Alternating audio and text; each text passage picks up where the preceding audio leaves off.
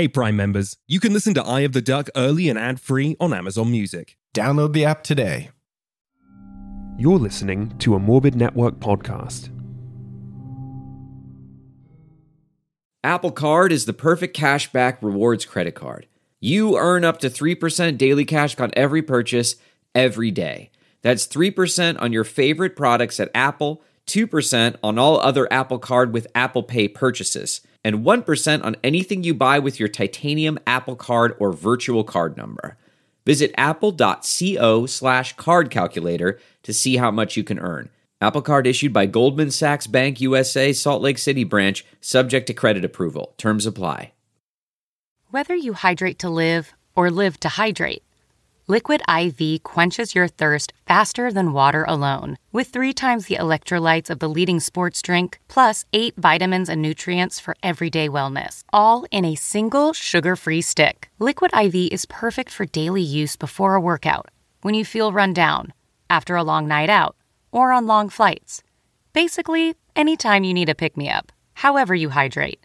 Grab your Liquid IV Hydration Multiplier sugar-free in bulk nationwide at Costco, or get 20% off your first order when you go to liquidiv.com and use code WONDERY at checkout. That's 20% off your first order when you shop Better Hydration today, using promo code WONDERY at liquidiv.com.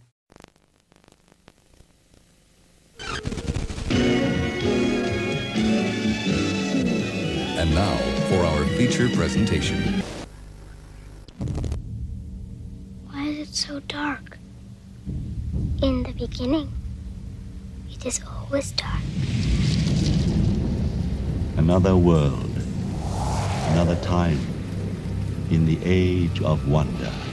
There can be only one.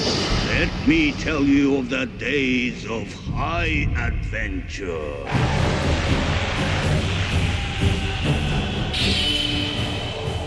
Hi, I'm Adam Volerich.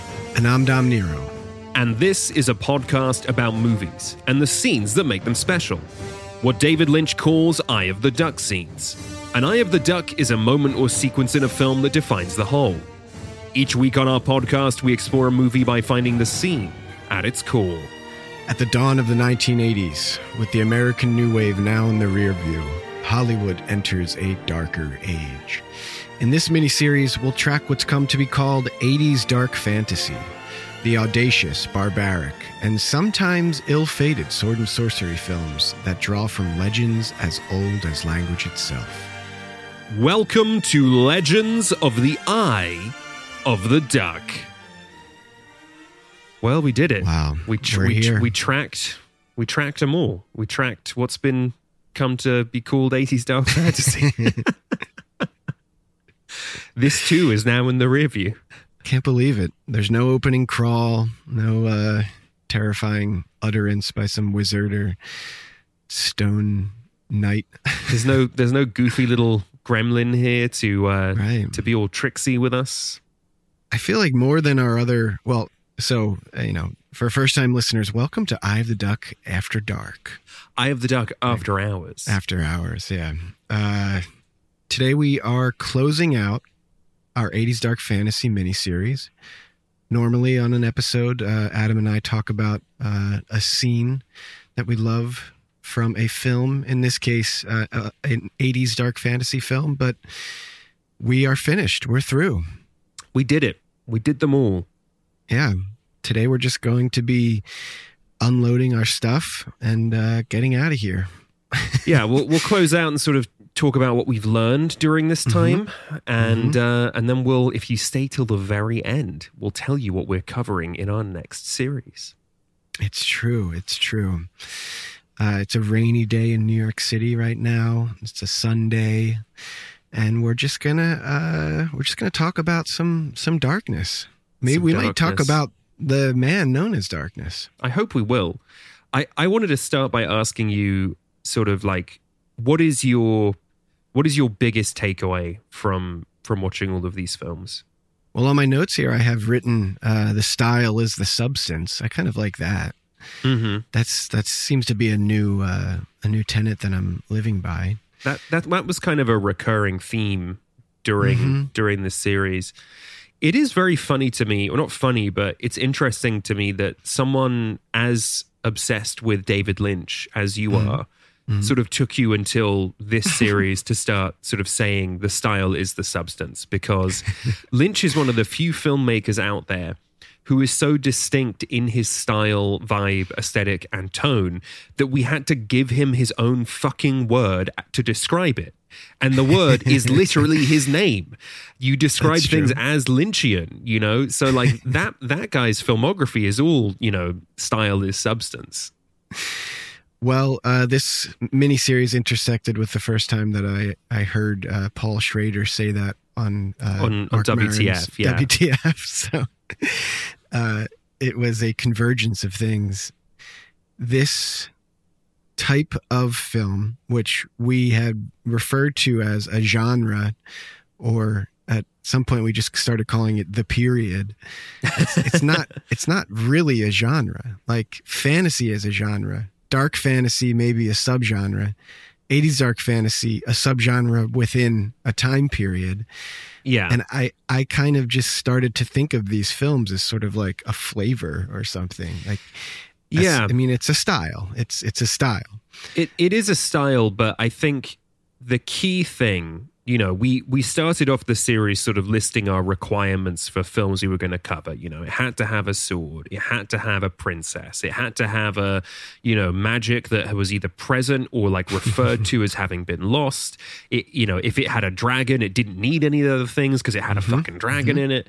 You know, all these sort of things. But coming to the end of it, I think that really all that what a film has to do to qualify as an 80s dark fantasy film is to just simply be in conversation with George Lucas's 1977 film Star Wars.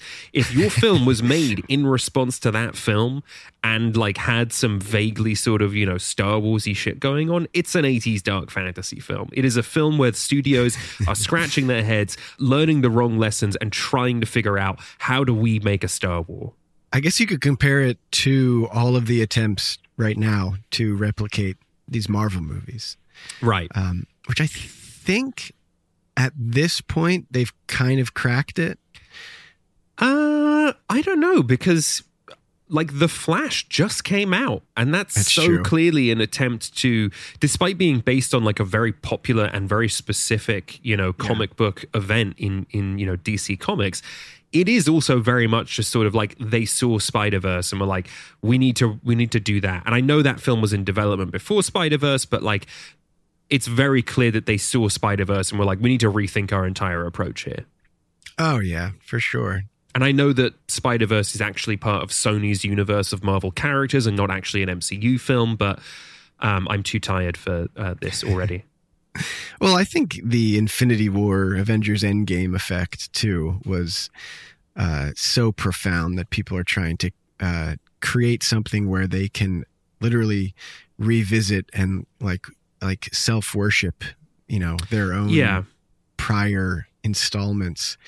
It's kind of like what we've talked about off mic about a lot of, you know, technocrats, these you know, these billionaire corporate mega leaders, whatever. They want to create apps where they can, you know, have their own currency. Right. Right. Like, you know, Elon Musk is trying to do that with Twitter, right? How you just keep you on the app to do everything. And then, you know, as you were saying, they can pay their employees in Twitter bucks, right? Right. Like these people that create these platforms, you know, they want to create a sort of recursive feedback loop of, you know, cash flow where like, you know, you are paying to use the thing that you are getting paid by. And so you get very quickly into a scenario like what is depicted in movies like Idiocracy or Sorry to Bother You, where people, you know, sign up to live in sort of like warehouse housing for the big mega corporation because they work there and they might as well live there. And, you know, they get paid in sort of, you know, just food and water, and then they go right to work. You know, it feels very much like that, which, you know, you also see in Ready Player One. You've got the people who are like working off medical debt, which they have bought, you know, it's debt they owe to the company that sells the video game because it's all one company, you know? Yeah. So in Infinity War, or, especially Endgame, this idea that the thing that they can comment on are the franchise, the things that they've already shown us, which thus, which then strengthens their brand, sells more toys, sells more plastic, amusement park rides. The language of filmmaking that exists is like a language that they have invented for themselves, right? Yeah, absolutely. And I think what we saw in this period is, in some ways, like the groundwork is being laid through the 80s of how to, get to that. But also the last dying embers of, directors trying to make some real deal, like, artistic statements with these budgets that they have access to for, in some cases, the first time. All of a sudden they have these resources like Walter Murch in Return to Oz, right? Truly an unreal thing that was allowed to happen. He gets access to a budget that he has never, seen before, and he decides, let me see if I can do it with the Oz fantasy. And let me see if I can create something exciting and disturbing and distinct. And it kind of gets shut out because it's too weird. It's too dark. It's too obsessing. Yeah. As many of these films end up being. When I think Hook ends up being kind of like a perfect end point for the era when we transition into sort of 90s family films at that point.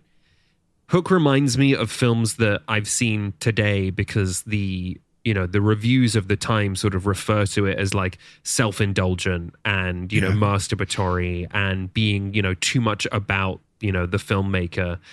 And it is so funny to me that at that time, like, becomes a way in which they are talking about films, and it's still a way people talk about movies today. And on the one hand, like, yeah, I've seen movies where I'm like, wow, that was a fucking wank. But on the other hand, like, I don't know, like, imagine like looking at a work of art and being like annoyed that it is a reflection of the artist's interiority. Like, I think you have to be so, like, buried under layers of, samey, expected, unoriginal work to walk away from something like wild, weird, different, and reflective of someone's psyche to have that response.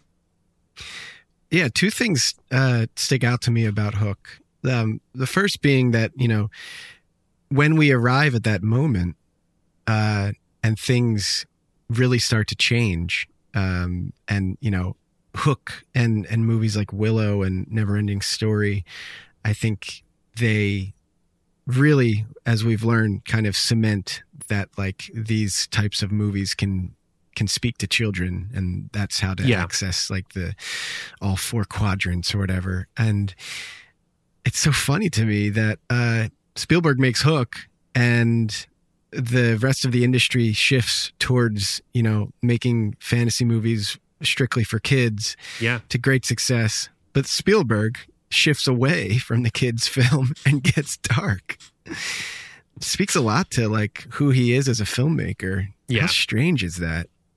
I mean, Jurassic Park comes after Hook, and that I think is part of the puzzle of the kinds of gigantic movies that can reach massive success. But yeah, I mean, from Jurassic Park, from Hook, from this era, Spielberg uses that as a springboard towards his sort of later, like, adult period. Yeah. And we never see the same Spielberg again. Right. And I would say the one piece we're sort of missing in that trajectory there is E.T. Because I think E.T. is the one kind of like between Jaws and Close Encounters and Hook where you like see him move into this sort of like family space. I think E.T. is like feels like subversive in the sense that like it's this like got this goofy family thing in like the E.T. puppet being so kind of like strangely cutesy in how hideous it is. Yeah. But then by the time you get to Hook, it's just like it's on this other level of like trying so hard to get kids hyped while also being so uncomfortable with that, and also with the darkness that it feels is necessary to tell that story.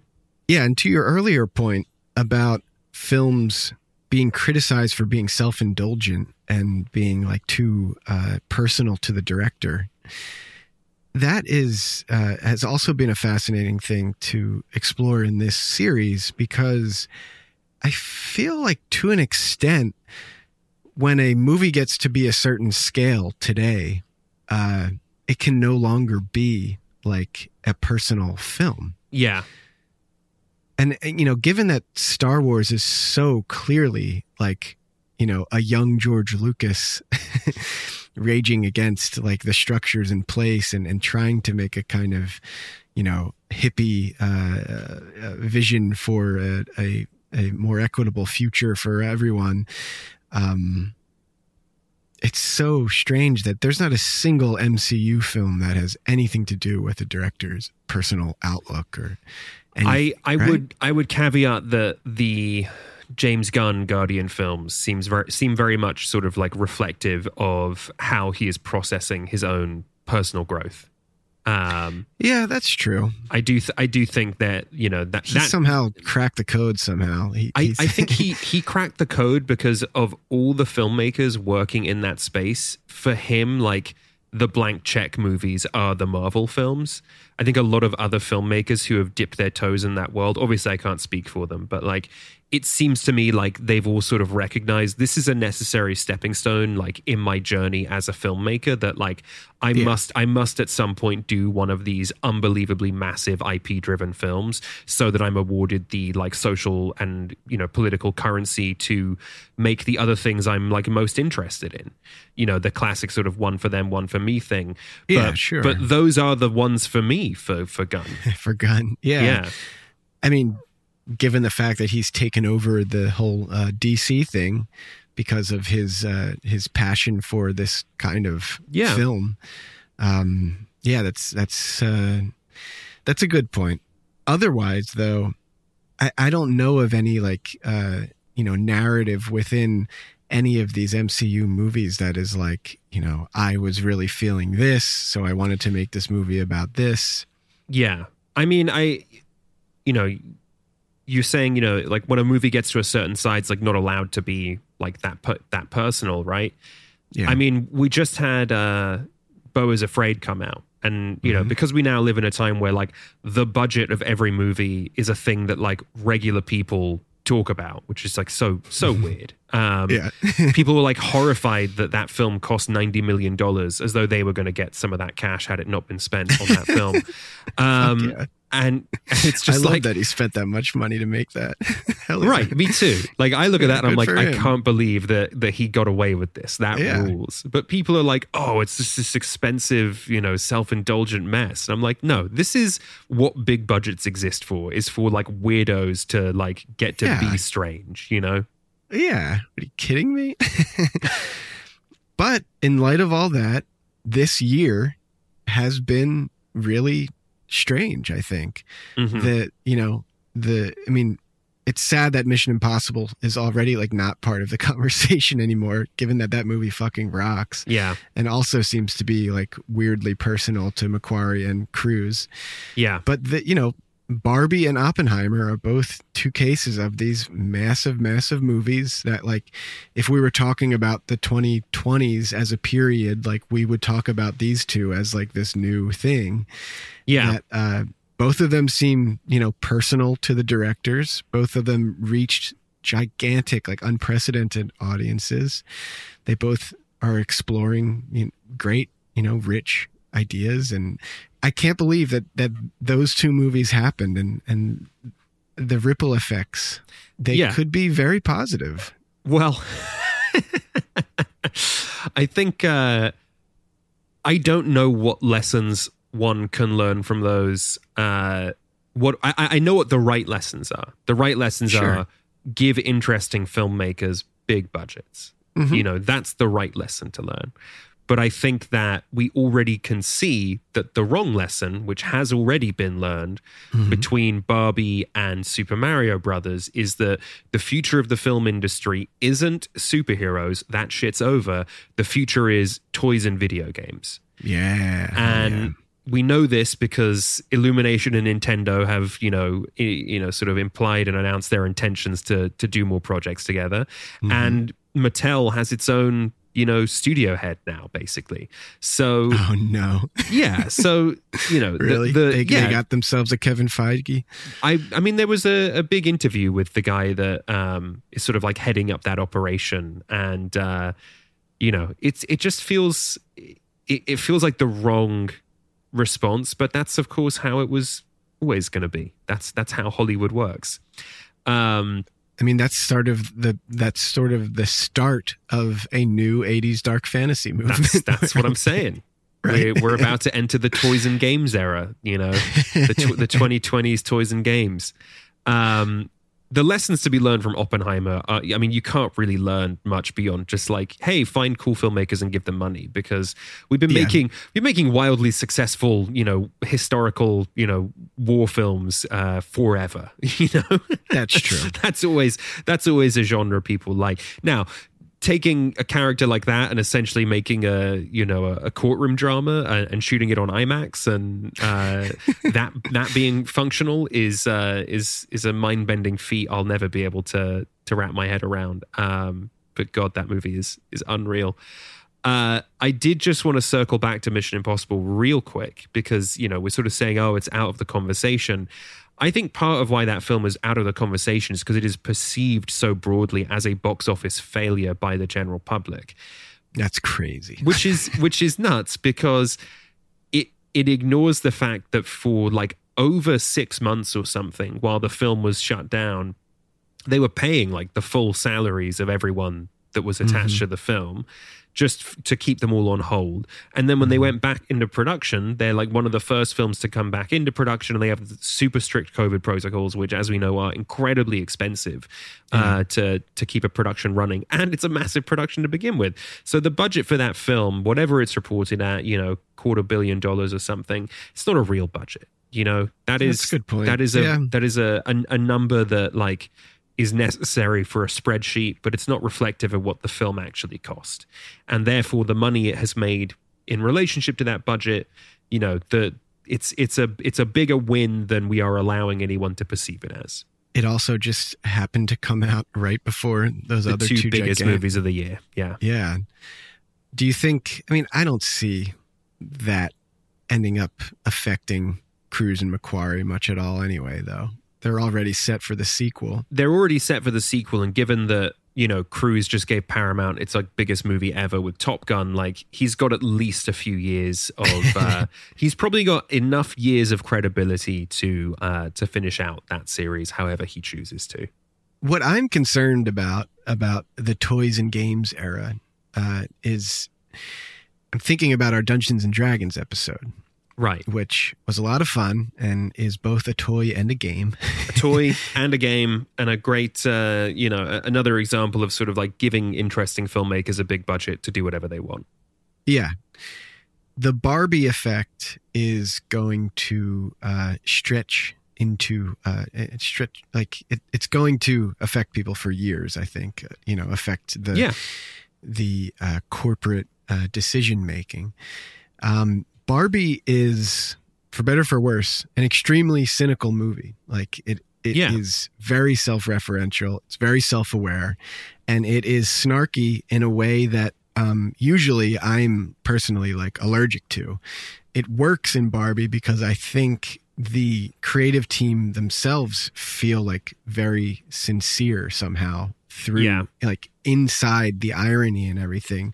There seems to be a very pure intent. I'm not exactly sure how to break that down, but it really works in that movie. Yeah, I think it's an incredible sort of example of like having your cake and eating it too, where like Mattel is able to win us over by sort of saying like, look at us, we're the butt of the joke. Come kick me in the balls. And like, yeah, you're allowed to do that, but you're paying like $24 a seat to do that. And so like Mattel is still making all this money. It's now, fucking gross. It's wonderful that like I think the film is pretty fantastic, and like I love Gerwig and her work, and so like I'm not like mad that Gerwig has become the most successful filmmaker at Warner Brothers in Warner Brothers history. That's unreal and so fucking cool. Yes. But it does sort of like it is this strange thing where we are sort of saying like, if you're we're basically saying to like giant corporations like, we'll buy your stuff if you let us be mean to you a bit while we do it. That stuff in the movie is what I'm least interested in. Like, if there was any part of that movie that I was bored of, it was any time. I personally felt any time they're like doing the Mattel Corporation is capitalist pigs. It's like, oh my god, they were like very eye rolly moments to me, given that we paid all that money to see a Mattel produced film. Add that to the list of wrong lessons to learn, because what really shines in Barbie, I think, is that Gerwig is such an outsider voice working in this this very restrictive populist 100%. And she makes a kind of outsider film that ends up resembling all kinds of like really great and lovely old kinds of movies and musicals and types of comedy we haven't seen at this budget level in a long time. I think it's just a really colorful and outsider feeling movie. I mean, the same with Oppenheimer. It's like somehow this like gigantic biopic that is full of like action and carnage in a way that these stuffy biopics would never have. Yeah, and it does feel like an echo of the era we've been talking about, in that like as one sort of cycle of film is coming to an end, another one is beginning. Right. It'll be really interesting to see what the successes and failures of the next kind of like 10 to 12 years end up looking like. Yeah. And so back to Dungeons and Dragons, speaking of a success, I mean, maybe a modest success. Modest, right? Only, yeah. Yeah. But successful in the creative sense that like another movie that is sincere, non-cynical, and feels like classy in an old-fashioned way. Yeah, I'm sure it won't get lumped in with the Barbies and the Oppenheimers and the big, well, it didn't make $900 million plus dollars, so there's no way that it would.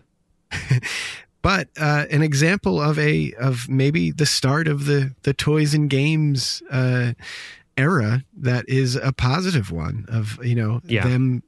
Giving filmmakers a chance to do something weird with hopes that it will capture the attention of people who are looking for a new alternative to what we are becoming very bored of, I think. Yeah. I feel like 2023 may be the year of like, official superhero exhaustion, right? Like the death of the superhero thing, even though however many are on the way and a whole new movie universe is about to start. Yeah. But the numbers don't lie, right? And yeah, but Across the Spider-Verse was also very successful. And I think, and Blue Beetle has done fairly well for itself, compared to its budget and, given the other films currently in theaters. It's not over yet, but it's not the, the world that was has passed. Right. So we are kind of at that inflection point. I like the idea that toys and games are next. I haven't really thought of it like that, but you're right that given Super Mario Bros. And Barbie, that should be enough to kind of kick off a new era. I mean, Mattel has announced they have, I think, 14 or 15 films in development right now, But that's the thing about Barbie. Like, the Barbie toy has, like, story and atmosphere and a rich cultural history. it is a thing that, like, you know, Barbie has a story. Does like a fucking Etch-a-Sketch have a story? This is the thing. I mean, there's so many of these films. I don't want to go through all of them, but just like we did it once before, didn't we? I think so, but I'll just give you what I think are the two kind of most absurd of them is Uno and Magic 8 Ball. Like, how do you make a... I mean, Magic 8 Ball, is that supposed to be a horror movie? I think Magic 8 Ball, let's see. It's a horror comedy. So, I mean, which makes sense because, you know, we had like a couple of Ouija films and the Mike Flanagan one's very good. And then, you know, Uno is apparently going to be a fuck heavy script set in the hip hop scene of Atlanta. What? Yeah.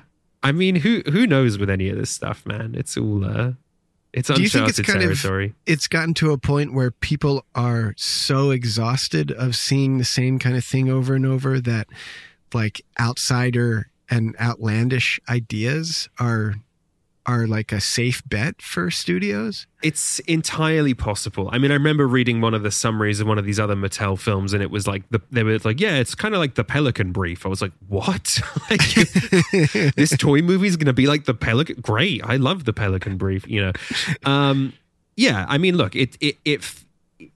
I think the rules of blockbusters are stricter than they have ever been, right?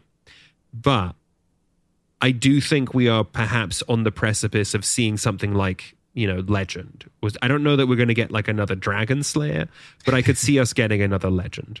That reaction that you just said, that like, you know, what was it? The Uno movie? Yeah. Is going to be like the Pelican Brief. The what? Yeah. Do you think that specific reaction is like it's putting the money signs in the investor's eyes right now? Yeah, it could be. It could be this is sort of the like, well, if we build this press narrative of like, you won't believe this shit, then like, you know, people will turn out because they need to see if they do in fact believe it. It's like a culture of like outrageous ideas.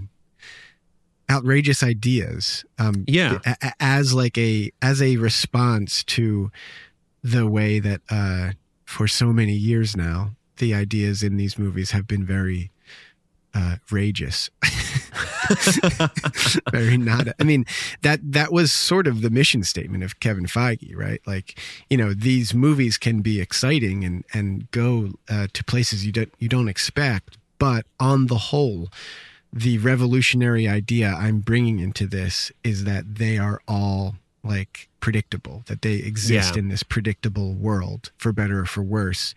You know, you can have that comfort of showing up to one and being like, oh, I remember that guy. Yeah. Yeah. I mean, I think we could be in for anything. And I do think announcing that you're going to make a, you know, dark and gritty Barney adaptation definitely piques my interest. I wonder if that's part of it. Yeah, that very specific thing of like, whereas maybe 20 years ago, it was, we're making a Barney movie and it's being made at this level for this audience. That's the selling point. Right. Now it's, we're making a Barney movie and it's made by this outsider voice with this very outrageous It's produced by take. Daniel Kaluuya and it's about millennial angst and ennui. Right. About growing up in the world Barney promised you and finding out it doesn't exist. Turns out, folks, I don't love you and you don't love me. It's funny that the Muppets have sort of been just completely completely free of that. Like they don't do that shit. Like they don't do like, this is the serious Muppets movie about. Well, yeah, they don't do that, but they are at the point now where there is the sort of like recursive feedback loop where the Muppets. But that's been around for. I mean, that's the Muppet. I mean, right. It's always been the that, Muppets right? have always been their own world. Self-referential and, you know, fourth wall breaky in a really great way. But like the the Muppets Mayhem show currently airing on Disney. I think it's wrapped up now, but that aired recently on Disney Plus. One of the main characters is a super fan of the Electric Mayhem, and like his whole thing is that like I've been following the Electric Mayhem my entire life, So it has that sort of like everything with legacy intellectual property has to have a fanboy character, Oh, the Muppets, very important to the period. Yeah, those Muppets. Yes. I feel like we were hanging out with Muppets almost every other week. Pretty much, yeah. Almost every other week sounds about right. And it's quite sad that this is probably the only series, short of us doing a Muppet series, that will ever be the case. Why would we ever just like be casually hanging out with the Muppets in some movies?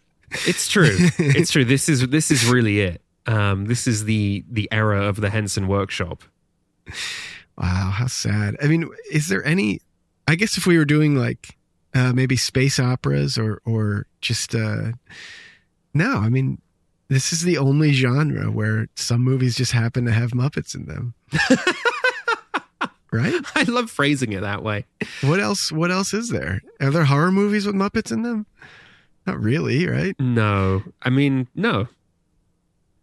Like, effects heavy movies sometimes have puppets. Oh, sure. But, yeah, of course. I don't think that they appear, could be wrong, but it could be that I haven't had enough coffee this morning, but I can't think of another time or place other than this one where, week to week you may see a Muppet. Until our Henson series, we'll have to say goodbye to the Muppets for now. Yeah. I cannot wait to one day do that. It'll be a joyous experience. Truly. All right, why don't we go down the movies that we spoke about in this series, and then we'll announce what's coming next. What's next? You're at a place you just discovered, and being an American Express Platinum card member with Global Dining Access by Resy helped you score tickets to quite the dining experience. Okay, chef. You're looking at something you've never seen before, much less tasted. After your first bite, you say nothing because you're speechless. That's the powerful backing of American Express. See how to elevate your dining experiences at americanexpress.com/withAmex. Terms apply. Welding instructor Alex DeClaire knows VR training platforms like Forge FX help students master their skills. There's a big learning curve with welding. Virtual reality simulates that exact muscle memory that they need. Learn more at meta.com/metaverseimpact.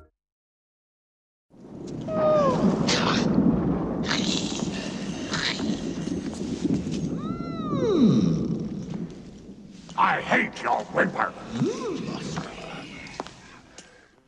So we began in the year 1980 with Mike Hodges' Flash Gordon, which introduced to us the world of reactionary Star Wars films, and Dino De Laurentiis, an ever-present character who lives on in my mind always.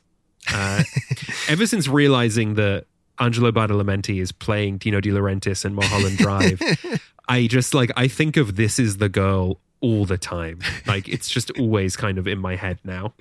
Now, remind me, in Flash Gordon, they're in a world called Mongo.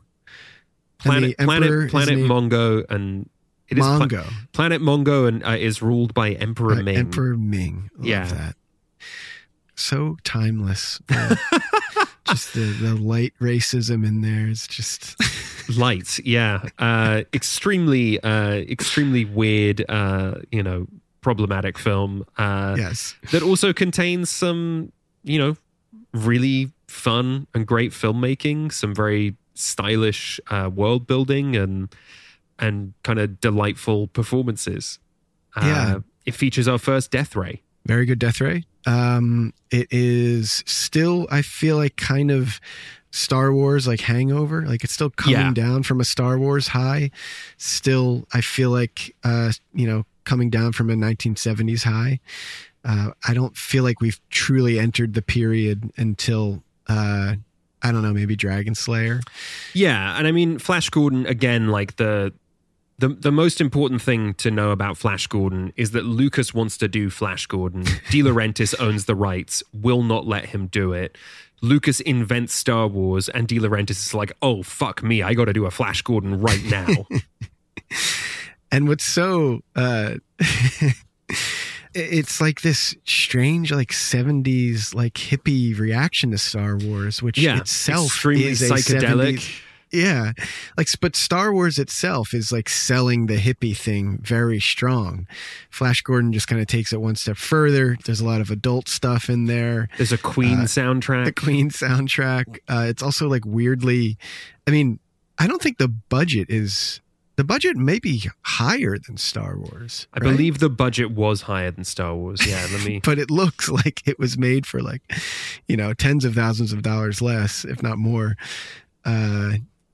It's a very unique and singular movie. It's a perfect way to start this series because, in addition to being inspired by something from very long ago, these like 1920s serials or whatever, it is also just a very distinct attempt at creating something new and trying to capture capture the imagination of millions, which I think it eventually succeeds in. It does eventually succeed in, but becomes not in the way that they wanted, I think. Yeah, becomes a mega cult hit, after the fact, but at the time is definitely a disappointment. And to confirm, its budget is around $35 million, and the estimated budget for Star Wars is around 11, so it is more than 3 times the budget of Star Wars. Wow. And yeah, I mean, and it at some points looks like a true B movie. Yes. In like the best way possible though. I love the miniatures and the effects in that film. And we would not have our beloved MCU without it. It's true. I think this one, kind of it paves the way for all the action comedies that follow. And it directly inspires people like James Gunn, Taika Waititi, Edgar Wright, Seth MacFarlane. I don't know if you get the success of this Marvel thing without James Gunn, because without that piece of the puzzle, the cosmic zone of the galaxy. Yeah, I mean, if that hadn't been as successful, I don't know if you arrive at Infinity War in the way that we did. And I don't think you get Thor Ragnarok either. And Thor Ragnarok is like very much just, what if we did Flash Gordon again? Yeah. I mean, we were talking off mic earlier about like how exciting it was, for better or for worse, how exciting it was to live through all of that. And just the luck that, these filmmakers had, that, if some of those movies hadn't hit in the very specific way that they had, I don't know that we would have gotten those gigantic, unprecedented movies.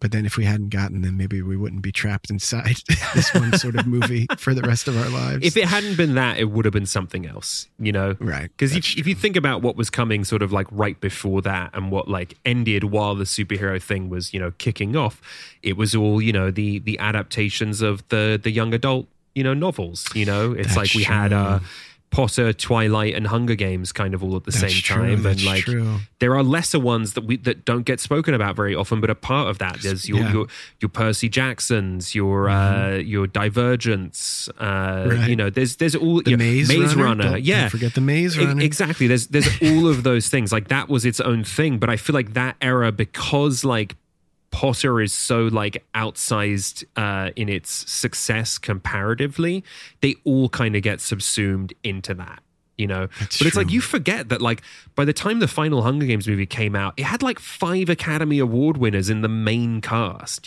like those were important films for a hot second. That's true. Yeah, that's true. Wow. That whole moment just came and went. Yeah. I totally missed it. I didn't see any of them. Forget it, Ming. Dale's with me. Flash! Stay back! Don't Flash, they'll kill you! And then we skipped ahead to the year 1981, and we hit John Boorman's Excalibur. We sure did. That to me seemed on first watch like incomprehensible, and then throughout this series just became more and more like coherent, and like I felt as though I understood the meaning. It becomes more of a Rosetta Stone. It does. The longer really does. The longer you go on, you see so many films that come from the DNA of that movie. I remember talking about it when we were planning out the series, and you being like, well, yeah, we got to do Excalibur. It's fucking crazy. It is. I think I had said to you that like half the film is this like lavish, like gorgeous, kind of, Star Wars riff. And the other half of the movie is men cosplaying in the woods. Yeah. I couldn't understand the exact sort of crazy that you were like implying when you said that. Like I just could not, I had no sense of like what that would look like or what that would be.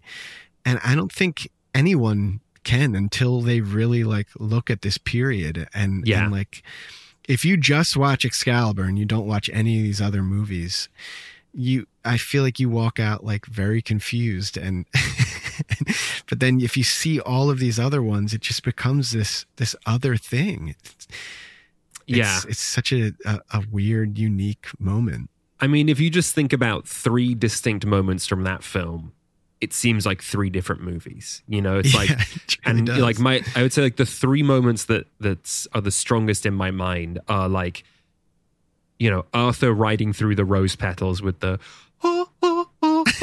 like you've got that unbelievable sequence, feels so iconic in just what it's doing. And then you have things like guys falling all over each other while rolling down a hill in suits of armor, which like on the one hand, you're like, and they're actually getting hurt, and they're actually all getting like really, really hurt. And it becomes this thing where you're like, oh, see, this is what like the warfare actually looked like, despite the fact that they're all wearing like gleaming chrome suits of armor, like, right. There's, and that is so, interesting to behold.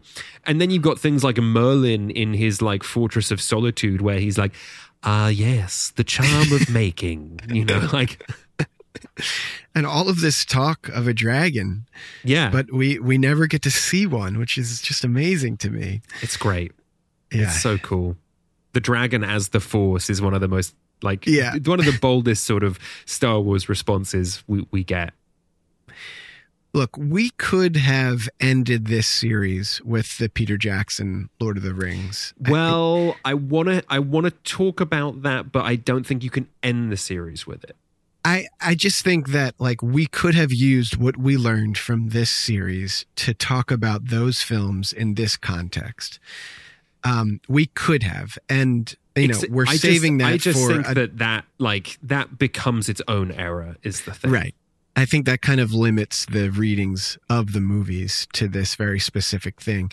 But, there's no denying that those films do not exist in the form that they come in without, probably every one of these movies.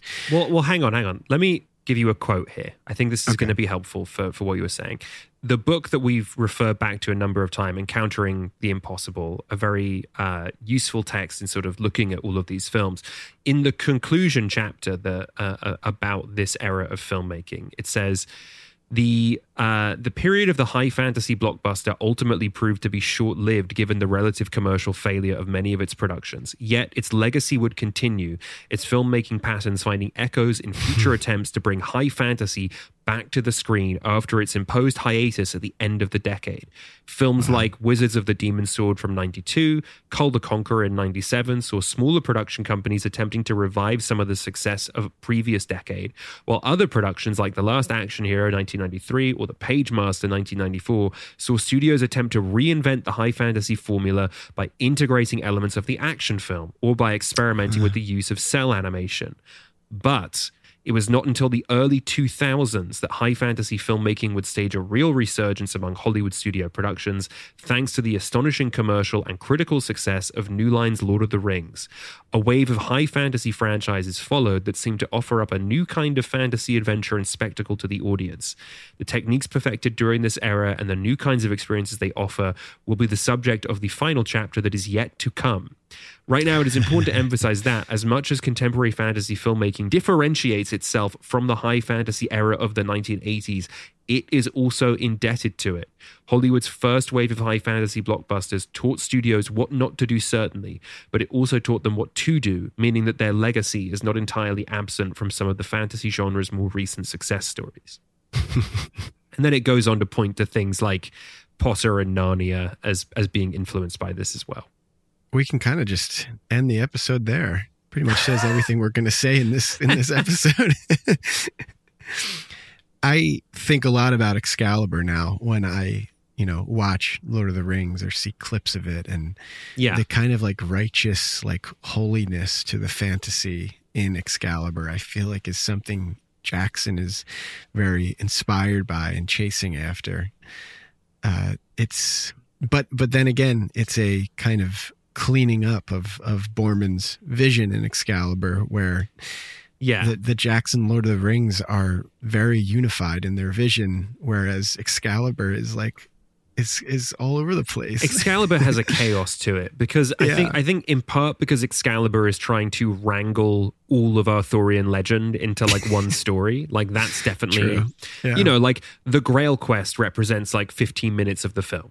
So that's just one example of the many things it tries to condense into this one sort of 2.5 hour long epic.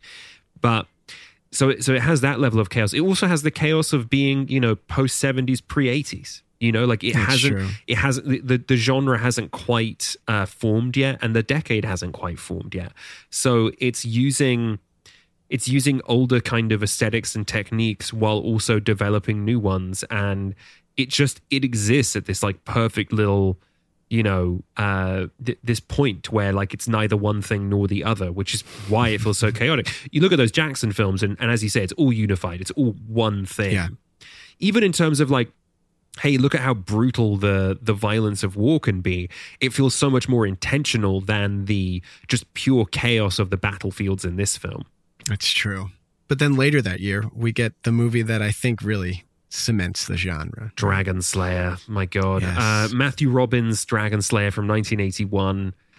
I don't know about you, Dom, but like this for me was the one. Like I have not gotten over the experience of like discovering and watching this film.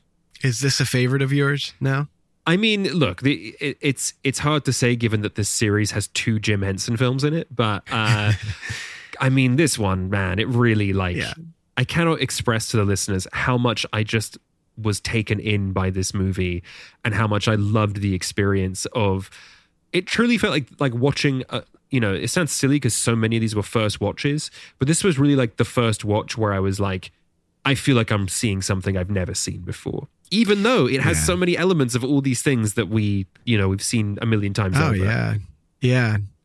I think what's so special about it is that it is so little known. It's so there's a like a feeling of like you're seeing something that's been a closely guarded secret for decades, It has that. I think we said on the episode, it's like, you mean to tell me that this thing has just always been here and I could have watched it any time? Like it's fucking nuts. And it's very much enhanced by the sensational 4K transfer. And that whole package is just so good. Yeah. I mean, one of my favorite things I have in my apartment now. Truly, it's one of the best home video releases perhaps of all time. It really is. Yeah, it's so good. And a thing we also said during that episode, it sort of shows you like, this is the other Star Wars. It's made by basically like the entire Star Wars team. Right. And it's just crazy to think that like there's a world where if this took off instead of Raiders of the Lost Ark, the world we live in today would be wildly different. And there was, a chance of that happening, right? I think if Raiders had not kind of engulfed this movie. Just ate this film's lunch. Yeah. Or maybe not. I mean, maybe this is just for a very specific audience of people who appreciate this sort of thing. And it doesn't feel like a very like American kind of thing. It feels kind of foreign to the sort of excitement that people have in movies here. I think. I mean, there's also a lot of because it's not a film that like revels in what it's doing. Like it doesn't really seek to have fun. Like you can have fun while watching it, but ultimately it's a film about how like the Vietnam draft was, you know, a grotesque, you know, that's in there. Was a bargain with a monster, and you know we never should have should have treated the people like this. And I love the sense in that movie that is kind of hovering over all of these films, that like the old gods are still like very much like, you know, in their lairs, and if you disturb them, they will eat Christianity for lunch. Yeah. I just love that. Yeah. That's still not here a and thing. they're fucking pissed. Yeah, that's not a thing I think that appeals to the broader like populist American sense of a blockbuster. And it's a thing that a movie like Star Wars is so much better at kind of, you know, serving in a delicious little silver platter that a lot of people I think don't notice that it's in there. Yeah. Well, it's because I think pointedly because the Force is what the good guys have access to. You know, it's like you too can learn to control this magic that's always been there. Whereas in Dragon Slayer, it's like the magic is mostly this one talisman that like our hero doesn't quite understand, and as a result, the dragon is the magic of the film, and that shit is angry and pissed and wants to eat you. And if I was going to like program a theater series on this, I think I would. I mean, the back-to-back of Dragon Slayer to Conan. So Conan the Barbarian is 1982. Yes. And that's John Milius, of course, the madman himself, the writer of Apocalypse Now. The back-to-back of Dragon Slayer to Conan, which there are several movies in between that we, you know, skip, you know, because we can't do all of them. But that is such an impactful, like, conversation, I think, that the reaction or the whatever is happening between Robbins and Milius, between these two movies, I think pretty much contains everything that you need to know about the genre and the period. I mean, except for, and you know, Dark Crystal is next, so maybe we just include that in this, that the Dark Crystal, you know, it has the Henson stuff. It has the Muppet element. So, right. So that's the one thing the missing Muppet from factor. From Dragon Slayer and Conan. But I think the 80s are full of, like, you know, you could say like bold and brawn, like know, the broader conversation happening in America with the Reagan of it, and you know, the return to hardcore masculine American values following what happens in the 70s. That's Conan to me. But then the boldness and the outrageousness of, you know, the recovering hippies, and you know, the kind of zaniness that we start to get in the 80s in the later films, like you know, like Highlander or Labyrinth, just like the unhinged, like deranged zaniness that you would never expect to be in a movie of this scale. I think that's all in Dragon Slayer. So these two movies are so representative of everything that happens here. Yes. And the heroes of them too are perfect, like they're perfect foils for each other. Like the beefy, you know, Schmee, Arnold Schwarzenegger could not be. He could not be further from Galen. Yeah, yeah. No, you're right. Break him like a twig. and what ends up happening is the Galens of the genre shrink down smaller and become actual little boys. Or puppets. or puppets. As we see in Dark Crystal.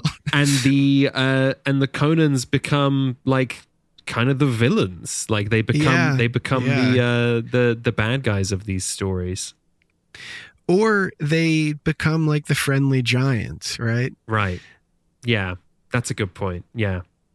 And then I feel like, you know, skipping ahead, but just like the Christopher Lambert, the Highlander, he's weirdly like, he's both of them. All of them, yeah. Yeah.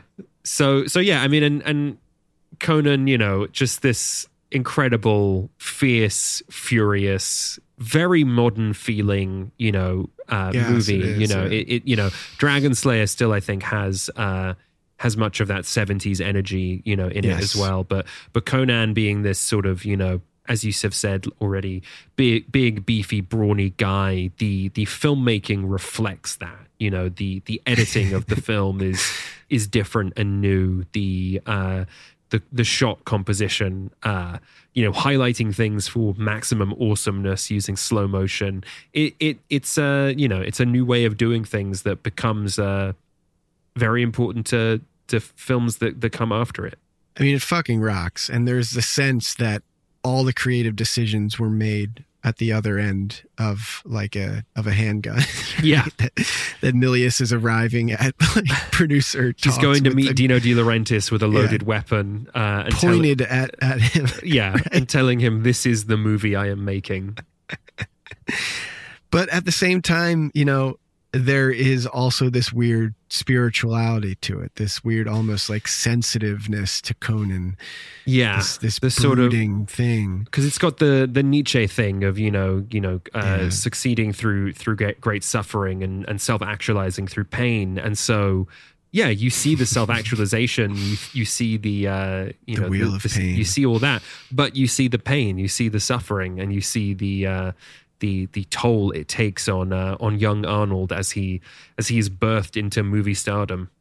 I firmly believe that if Schwarzenegger came back and they made a Conan in this actual fashion, they committed themselves to like the spirituality and the unhinged biceps of it, and we're not like cynical of like, isn't it funny that that things are like this? Isn't it funny that I look like this? Isn't it funny that movies used to be like like if they just committed and made one just like this, I think it would be like a cultural phenomenon. It would be I think it would have to see kind of be Northman. Yeah, but I guess Northman, like, not to skip ahead, but like Northman, it does sort of like interrogate Conan. It does it doesn't do the winking and nodding that like you've just been referencing, but it does interrogate the idea of sort of like, hey, like if we're like a self-actualizing through great suffering and pain, like the repetition of that narrative, like, it is mostly just suffering and pain, That's true. Yeah, I guess movies like Northman or Mandy are both kind of doing Mandy, I think, is more Mandy revels in rage and revenge. It's a little different. Northman is sort of like, revenge will hurt, is a poison. It will kill you. It'll destroy you. Well, if they do another Conan, I feel like that is one we are contractually obliged to include in this series. Yeah, although I do not want to obligate us to watch either Conan the Destroyer or Conan 2011. Crom, I've never prayed you before. I have no tongue for it. No one, not even you, will remember if we were good men or bad, why we fought or why we died. No. All that matters is that two stood against many. That's what's important. Balor pleases you, Crom. So grant me one request. Grant me revenge. I wonder if we will return to this miniseries at all in the next years. I think it's possible. I think it depends on where the film industry goes. If they make like a dark fantasy Muppets thing, like there's no way we won't do it. Sure. I mean, that brings us to Dark Crystal. And that brings us to Dark Crystal, Jim Henson and Frank Oz's 1982 masterpiece, Dark Crystal. One of the coolest films to have ever existed. A film that begs the question, what if we made a film with no human characters and the entire movie was puppeteered? Unfucking believable. They invented an entire world, an entire universe to tell this one story, and that was that. Movies like this have occurred since then, but not at this level, and never will again at this level. I mean, unless something truly unprecedented and insane happens, like a Mad Max Fury Road sort of moment of some director just getting away with it, right? Yeah, I mean, this is a confluence of, you know, one of the most important and recognized children's entertainers in the history of entertainment, seeing a series of images by a, like, weirdo psychedelic painter and deciding that, like, he needs to create, invent, and explain the story behind these images. You know, like, what a wild origin point for all of that. And then because Henson and his team had been working with, you know, Lucas on Star Wars in some capacity, there is this sense, I think, that, like, hey, we can do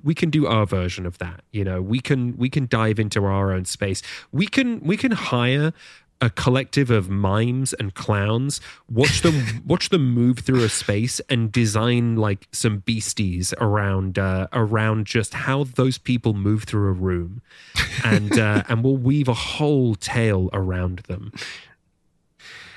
Yeah, it's one in a million. One of the few on this show that is, like, just a truly unique movie. A truly sacred text. I still can't get over the fact that they initially planned to have no English dialogue in the film. I love that. I love that. That's so fucking crazy. It's amazing. What a picture. I can't believe it. Although, like, I mean, another unique and insane movie that, I mean, I guess more movies like this have happened than movies like Dark Crystal, but 1984 Company of Wolves. Yes, Neil Jordan's psychosexual werewolf art film. You know, in a way, Company of Wolves very much resembles, like, a lot of the so-called, you know, prestige auteur horror that you know, of today. I don't know that people recognize the influence of that movie. I'm sure the directors making these you know, what people call auteur horror movies today, I'm sure they know about this movie. But, you know, everybody who worships, like, A24 and The Witch, they just go watch Company of Wolves. Like, right. People have been making that kind of movie for decades now. Yeah, absolutely. This strange, you know, Freudian, disturbing, you know, horny werewolf film. I think what's so lovely about this movie is that it's not really sure that it's a horror movie. It's not really decided on that, I think. Right. Because the horrors are often just pain or pleasure, you know, pain and pleasure in equal measure. And it's like it's a fairy tale with also, like, nice parts and, like, surreal parts, and just kind of randomly truly horrific parts. Not randomly, but often unexpectedly. Right. But if Company of Wolves comes out today, it's marketed in a very specific way. I mean, we talked about that. It premieres at Fantastic Fest and, you know, is released by A24 and one of those. Absolutely. And then we turn a corner. We hit 1984's Neverending Story from Wolfgang Petersen, the most expensive German production at the time that it is made. Absolutely, their intention is to do a Star Wars, to do a Disney film, to make a big budget film for children designed to be a mega hit. And boy, is it. Yeah, it's a good halfway point for the series. Yeah. It's a turning point for sure. Definitely. But nonetheless, still contains things that you would not see in a movie from today. Yeah. Today's fantasy movies look like Super Mario Bros. And this has the Swamp of Sadness. Exactly. Which, like, in a world where, like, many young people are now sort of, like, recognizing the importance of taking care of their mental health earlier. I'm so curious, sort of like watching that now as like a kid, and you're just like, but I'm depressed. Like, does that mean I just die in this world? Well, okay, let's play that out. So if a kid is depressed, according to this film, so long as you read a book and put yourself in the shoes of the main character and what is it? Name the world after? No, you must your mom? you must call out the princess's name. The princess, Moonchild, right? Moonchild. Then all of your problems will be swept away by a flying dog. Well, who throws your bullies into a dumpster. It's not just full of about corn naming or this hay. girl. It's about reckoning with his grief. Right. Yes, no, but it's yeah. about the self-reflexive power of engaging with fantasy, as Company of Wolves also was. You know, the power of our subconscious. But it's a movie that feels to me that has a similar, like, bizarre message, I think, to kids as a movie like Endgame, where it's like, if you want your problems solved, just go back in time and solve them. And this one, if you want your problems solved and your bullies vanquished, just get a big flying dog which is not the way the book ends, right? No, the book doesn't end with the sort of rule breaking of Falcor flying into the real world with Bastion on his shoulders. But I so admire that during the, this Reagan era, this period of deregulation, this period of, hastening of environmental collapse and destruction, this new culture war that he has stirred between the Christian right and the new left. I love this idea that the film just has the bad guy look into camera and sort of say, like, my whole deal is that I am working at the behest of those people to make life worse. And unless you use your imagination, you're completely fucked.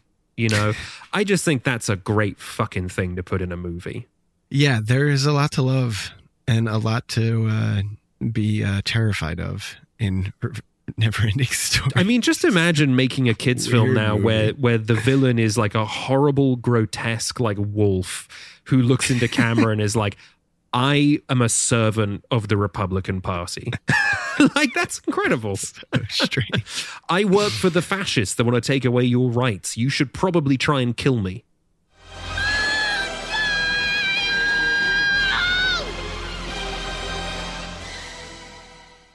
And then, of course, the most terrifying of all. Yes.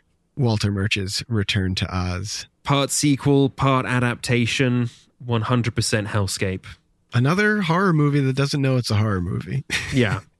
I mean, it's not a horror movie at all. No. It's just horrifying to behold. But it's scary. Yeah. It is scary. It's one of those rare movies that is like very, very frightening, but I don't think wants to be a horror movie at all. No, but the quote that Henson, the quote we have from Frank Oz about Jim Henson making the Dark Crystal, this idea that, like, it is okay to scare children. It is inappropriate to make them feel safe 100% of the time, because then they will be inadequately prepared for what it is to be a real person. Walter Murch is very much keyed into that kind of idea, as Wolfgang Petersen was in the, in Neverending Story, and Neil Jordan is in Company of Wolves. But I feel like Walter Murch is very much in that same space of wanting people to be able to tap into the primal fear that we carry with us at all ages and make it flesh, and bring those things to life in a way that is safe to engage with. Because that's the whole thing with fantasy, is that it's not real.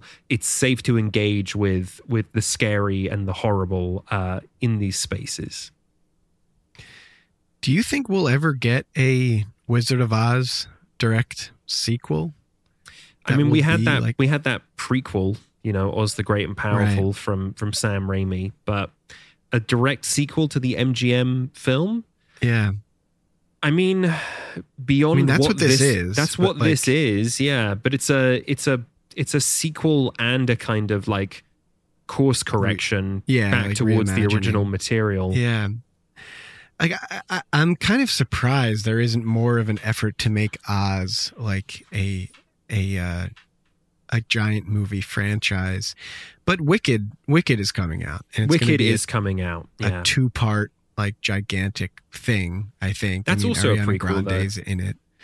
Yeah, that's true. Although it has... Or is half of it a sequel? I can't remember. It's sort of the Fire Walk With Me thing, where it's like right. mostly a prequel, but then you get the sequel at the end. Right. I mean, yeah, I'm sure that will change. That could bring in a new wave of fascination with Oz and prompt people to make more of those films. It is public domain stuff, so I mean, anyone can do an Oz, That's which true. is why there are plenty of Oz adaptations. You know, there's lots of them, but I would imagine that if Wicked is a success, Disney will announce a new Oz film very quickly. And people tend not to want to compete with Disney, which you can see with Warner Brothers dumping Mowgli to, day and day. I forgot about that. Right, Warner Brothers gave Andy Serkis money to make his own Jungle Book, and then, Disney did theirs, and they were like, I don't know about this one. Wow. Did you watch Mowgli? No, I haven't seen the Favreau Jungle Book, and I haven't seen neither. I haven't seen the Circus Mowgli, but I'm definitely interested in what he did there, because I find Circus to be a fascinating, me too, person. And then 1985, The Reason for the Season, Ridley Scott's Legend, a film so powerful that you tricked me into doing this entire series. Yeah, how are you going to get your revenge on me? I mean, we have so many shared interests that the thing we're doing directly after this, like in some ways, is my revenge, but at the same time, is very much like you're just also fully on board with it. So, not that I wasn't fully on board with this, but no, I won, and you must take your revenge. There's no other way to spin this, Adam. I got three or four movies that I just claim that we shall and we must do, and somehow I bent your will to mine. I mean, then again though, Dom, like I got in this series, I got you to talk about Flash Gordon, Dark Crystal, Labyrinth, Mm-hmm. I got a lot of Dungeons and Dragons. I got a lot of traction on this one too. This, as Hollywood tried to figure out how to respond to Star Wars, you and I figured out how to respond to each other. Ah, that's wonderful. Legend will be it will exist in my mind's eye for years to come. I feel like it changed your life. Well, I am like a sword guy now. Yeah. I don't want to leave the forest. I want to live in the Legend woods. I don't want to leave. Like I've been trying to get into this Starfield game that everyone is raving about. And you gotta get into Baldur's Gate 3. That's what I'm doing. But then in that I gotta like roll dice and stuff. Yeah, but you click a button to roll the dice. And I'm one of the most amazing things about Dungeons and Dragons, I should save this for the later in the episode, is there is a thrill to watching that dice roll. You are in suspense waiting to see if you have succeeded or failed. And it's basically like God is looking you in the face and giving you either a thumbs up or a thumbs down. And like you are powerless to refute that thumb. Ah, fascinating. Watching the hand quiver before the thumb reveals itself. There's power to that. I think part of what I love about Legend and what I've decided is like my personal sense of fantasy and what I'm looking for out of fantasy is just how nice and simple it is. Mm-hmm. It's just good and evil, black and white, guy with a sword in the woods. There's not like, tons of different worlds to contend with and all these different factions and rules. It's just, it could not be more simple. The bad guy is literally named Darkness. I mean, I feel like what you're talking about is the Star Wars of it all. You want evil and you want good and evil to be a necessary partnership and reflection of one another, but you're not super interested in the gray area in between. Yeah, I guess so. In my taste in fantasy, I think there is just something so pure and fun to just a dude with a sword. Yeah. Meanwhile, for me, it's all about Dragon Slayer, where I'm like, the institution is the problem. No, but I mean, the system we live in is what's broken. Why would we hold this up? I see what you're saying, but also I think Dragon Slayer has that beautiful purity too, of just like, this guy's got to slay that dragon. It's right in the title. Yeah. If we don't, it's going to eat us all. Yes. I love that. Yeah. But I do think I'm a Dragon Slayer guy. You're a Legend guy. I do think that's fair. That's where the demarcation line is. It's two sides of a very sort of, a very, it's kind of like heads on one side and heads on the other side. But, darkness on one side, dragon on the other side. Yeah, yeah, what's his name? we Vermithrax Pejorative, the most impressive on-screen dragon in the history of cinema. We cannot just breeze past Darkness himself. Tim Curry, cast for the quote, being the bravest actor of all time by delivering the performance he does in Rocky Horror Picture Show, comes in with one simple request: you can slather me up in as much prosthetics as you like, as long as you leave me my eyes, and they barely did that. The dude has ping pong balls taped over his eyeballs. Just an unbelievably committed performance. A 13-foot tall man with hoofs and horns. You gotta love it. And he's horny. And in the same way that Vermithrax Pejorative is the all dragons are derivative of Vermithrax Pejorative, all devils are derivative of darkness. I was gonna say that. Yeah, that you have the definitive movie Satan, perhaps. I mean, I think it is. Yeah, and you have the two sort of like definitive guys making these characters: Phil Tippett doing Vermithrax Pejorative, and Rob Bottin doing Darkness. That's true. That's true.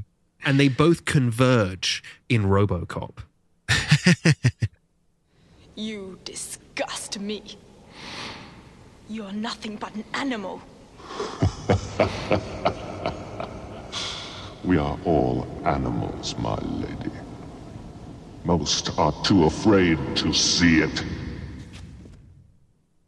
Speaking of movies that are pure versus movies that are so confusing and complex, when we get to Highlander in 86. What, you don't like having you don't like an everything bagel, Dom? You don't like all the flavors all at once?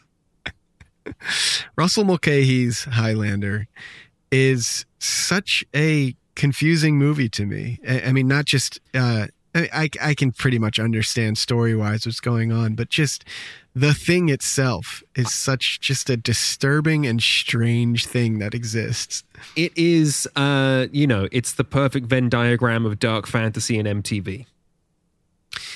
Yeah, that's probably, I mean, like getting to 86 and seeing that, okay, this is what movies look like now. Yeah.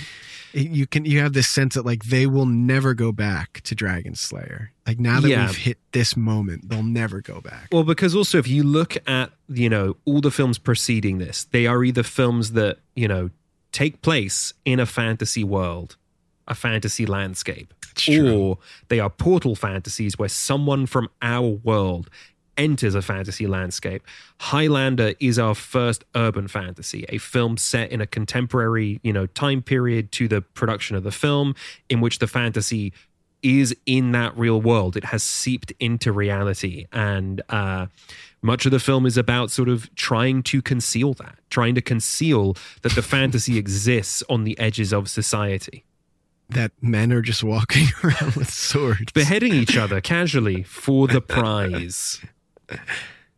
Like they couldn't have guns, right? You have to decapitate your foe. Yeah, because that's the only way to kill an immortal being is to destroy the head or sever the brain. What is it? That's from Shaun of the Dead. Sever the head and destroy the brain. Yeah, something like that. Yeah, wow, that's the only way. Yeah, Highlander, absolutely bonkers. What a delight. A film I saw in my youth it's one of my mum's favorite films. She showed it to me, and just what a picture. One that will the energy to it, the vitality. Yes, it is an erect film from start to finish. It sure is. And then we followed that up with Jim Henson's Labyrinth. Similarly, dark and horny. Yes, we've got David Bowie. So we went from having a guy wielding a sword while lamenting his endless life to Queen-powered action ballads to just Bowie looking into the camera and singing us to sleep. You remind me of the Babe. You remind me of the Babe. What a wonderfully special and unique film. That's been my new soundtrack, that song, The Magic Dance, because, I have been wanting to get into Bowie and explore Bowie finally, but I listen to music mainly in the car these days because I've been driving a lot more. Mm-hmm. And like when I pull up my my Spotify on my car's screen, I'm driving and I don't want to like go through like all Bowie's like discography and figure it out. So you see Labyrinth and you're just like, well, I know that one. Well, that just comes up first on my Spotify because when I was researching soundtrack to use for our opening theme, I was listening to some Labyrinth stuff. So it's just right there. So more often than not, when I get in my car, I click Spotify and then I click Magic Dance and I just listen to Magic Dance. I don't blame you, honestly. It's a great song. It fucking rules. I will never get over just that one bit from the behind the scenes documentary where I think it's Brian Henson is looking into the camera. So he's saying like, my dad, he's waiting on Bowie for these demos. And, he thinks that like, he's like, he gave him free reign and he's getting nervous. Like, am I ever going to get this music? What's it going to be like when I get it? And Bowie just showed up with like fully produced music featuring the Harlem Gospel Choir. What you hear in the movie, he just went and did that. Like he just made that in a vacuum. Yeah. And most of the music he made has no bearing on the plot. Well, I mean, it does, but it doesn't. Like what you remind me of the Babe. In what way? Like, what is that? The Babe with the power. Who does that? Babe does that little kid have a? He doesn't have power. He's just. He's an object of power in the sense that he is. He's the MacGuffin that both Goblin King Jareth and what's her name, Lily. Does he have voodoo power though? No. That line is taken from. Did we talk about this? We did, I think. Yeah, it's taken from this random old Dean Martin movie. Yeah. That exchange. Oh, we talked about it off mic. We didn't talk about it in the film. Yeah. So Bowie is just like. But it's taken from like a Who's on First style like comedy bit. Yeah. Yeah. Power of hoodoo, voodoo. So Bowie's like, okay, we're making a movie musical about this, this maze, to quote our friend Nick Long. Yeah. And Maze, not a labyrinth. You got, these puppets are in it. I'm playing this horny, evil man of fantasy. And I have to write the music. So, this line from this random old Dean Martin movie is in my head. Let's just start with that and just go with it. It's like you would think he would write like, I have this baby and I am the emperor and I. Nope, not at all. Which I think speaks to me to the fact that when asked about, what's your sort of like take on Jareth? And he's like, yeah, I think Jareth would much rather be down in Soho having a cigarette and a night out. But unfortunately, this is just sort of his lot in life, like I think it speaks to that. I mean, it also speaks to just how things have changed, where like the Barbie movie features a lot of music by prominent pop stars and they and it's incredibly literal. It's just all about Barbie. Like, yeah, I'm Barbie. Yeah. The song. Yes, but it speaks to the kind of like alchemy, if you'll allow me to use that word, of what's going on in this time and what's going on in this film in particular, where it becomes this sort of like flashpoint of like, Henson, Monty Python, George Lucas, David Bowie, like all these things that have been mixed together into this like very elaborate stew, and it, somehow creates this wonderful, perfect film. You remind me of the babe with the power of voodoo. You do. Remind me of the babe. I saw my baby crying. I mean, it's crazy. There's Oz stuff in here. There's King Arthur. Alice in Wonderland. Old Where the Wild Flash Things Gordon Are. serials. Yeah. And then next year we get to Rob Reiner, who was like another like massive, Billy Crystal, this whole like, like the world of comedy now enters the fray, right? Right. Like I think Flash Gordon and Princess Bride might stand as, I think, the two most important films that we covered during this era in terms of their shaping of the current media landscape. I think the sort of like the action comedy of Flash Gordon in a sci-fi setting combined with the self-referential humor of Princess Bride that like edges into like sort of like parody or satire rather, the sort of like self-aware satirization of its own material while you are experiencing it. Right. I think these two things, and of course the family-friendly sanitized nature of Princess Bride, like that's the bulk of blockbuster filmmaking now, is those two things. Wow. Yeah. And then I would say the rest of our series kind of covers everything in between, right? Yeah, right. I think Princess Bride sort of shows up and is like, I think by the time you hit, hey, this has become so commonplace that we can now successfully lampoon it on a large scale. Yeah. That's basically saying it's done, guys. It's fucking over. Like if you're able to make Spaceballs, Star Wars is dead. Like it's fucking done.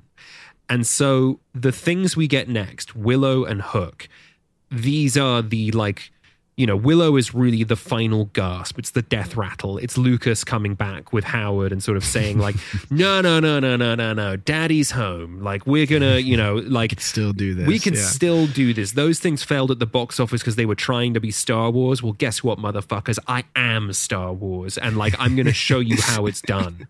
And that's what you get there. And then I think Hook is the sort of the transmutation into what the 90s will hold and beyond. Okay, so 1988 is Willow, directed by Ron Howard, and the dying like intrigue of like the Return of the Jedi, Star Wars, like I don't think dying intrigue is the right way to say it, but like that is such a momentous film. Yeah, and the attempts of Lucas to kind of recapture what happens in that movie in this different context and in this same thing of like, oh, I had this idea many, many years ago and now I'm finally going to do it. I think it starts like that domino effect of what, and like eventually makes him sell Lucasfilm to Disney of like the domino effect of like the reaction to this film being, we want more of this very specific thing. Lucas getting to know his fan base in a more like aggressive way and eventually, learning to hate them so much that like feeling as if his ideas like that he can't do them in the way that he wants to. And getting to that point of like, all right, well, I guess I'm just going to throw my hands up. You guys fucking hate me. I'm done. Yeah. I mean, he truly, like, it really, like, that interaction really lights up here, It's so funny that, like, his kind of biggest direct contributions during this series, we should kind of go down the, like, let's just reverse back real quick and go down the list. Like all the films are in conversation with Star Wars, but he's actively involved in Dragon Slayer. He's actively connected to Dark Crystal. He's actively connected to Neverending Story by way of Steven Spielberg, who helps recut the film for American audiences. He's actively kind of connected to Labyrinth. He's an executive producer on that film. He's got his fingers in the pie. And then Willow. Return to Oz. Sorry, I didn't mean to skip over that. Yeah, he almost takes over directing that. It's crazy. And if you look at, I think, Willow and Return to Oz in particular, it's so interesting to me that of the two of them, these are the two of the films that he's most connected to. Return to Oz is the one that's actually made by Disney, but Willow is the one that most feels like a Disney film. It's true. It's true. He was he was starting to trend on Twitter again. I think last night I was Lucas. Yeah, somebody posted that, you know, it's because I think there's this new thing of people saying like the way to fix Star Wars is to bring Lucas back, which I think we've spoken enough about on this podcast about how fucking insane and amazing and hilarious that is. It's so funny that's where we've circled back to. But the response to that post was somebody being like, actually, Lucas never stopped making films. It's widely known, and he's said as much, you know, as recently as 2015, that like he has continued to make like short films, experimental films with his friends that he shows like to his friends. Yeah. And I just like, you know, I am no longer employed by Hearst. I'm free to kind of chase any sort of creative projects that I want at this point, and I don't have to, you know, only work for one or two websites under the Hearst mantle. And so I've been thinking lately of like, okay, what are some like things I want to chase down if I want to, you know, get my writing published?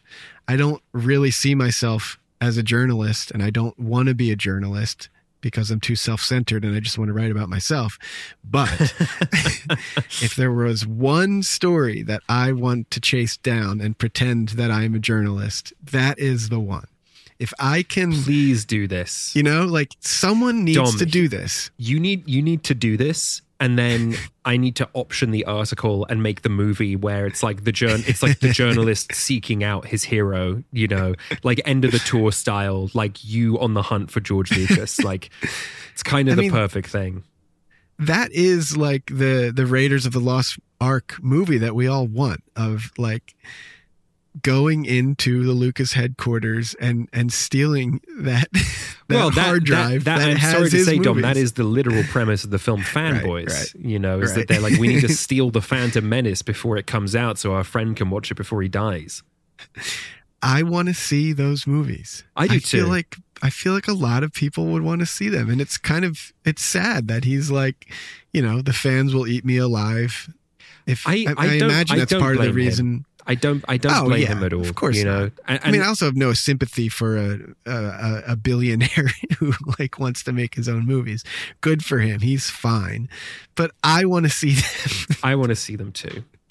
I also wish I was in his position. I mean, I don't wish I had endured like 40 years of, you know, dorks being mean to me on the internet, but like I would love the financial freedom to just like live in a compound that is also a production studio and just like make short films that I want to watch. You do. Know, that sounds fucking You wish ideal. you had $5 billion. I really do. I really wish I had $5 billion is really what I'm saying here. Someone give me $5. I don't even need $5 billion. Give me $1 billion. Someone please, for the love of God, finance these fucking films I'm trying to make. It's driving me crazy how hard it is to get people to give a shit about art. Somebody help, please.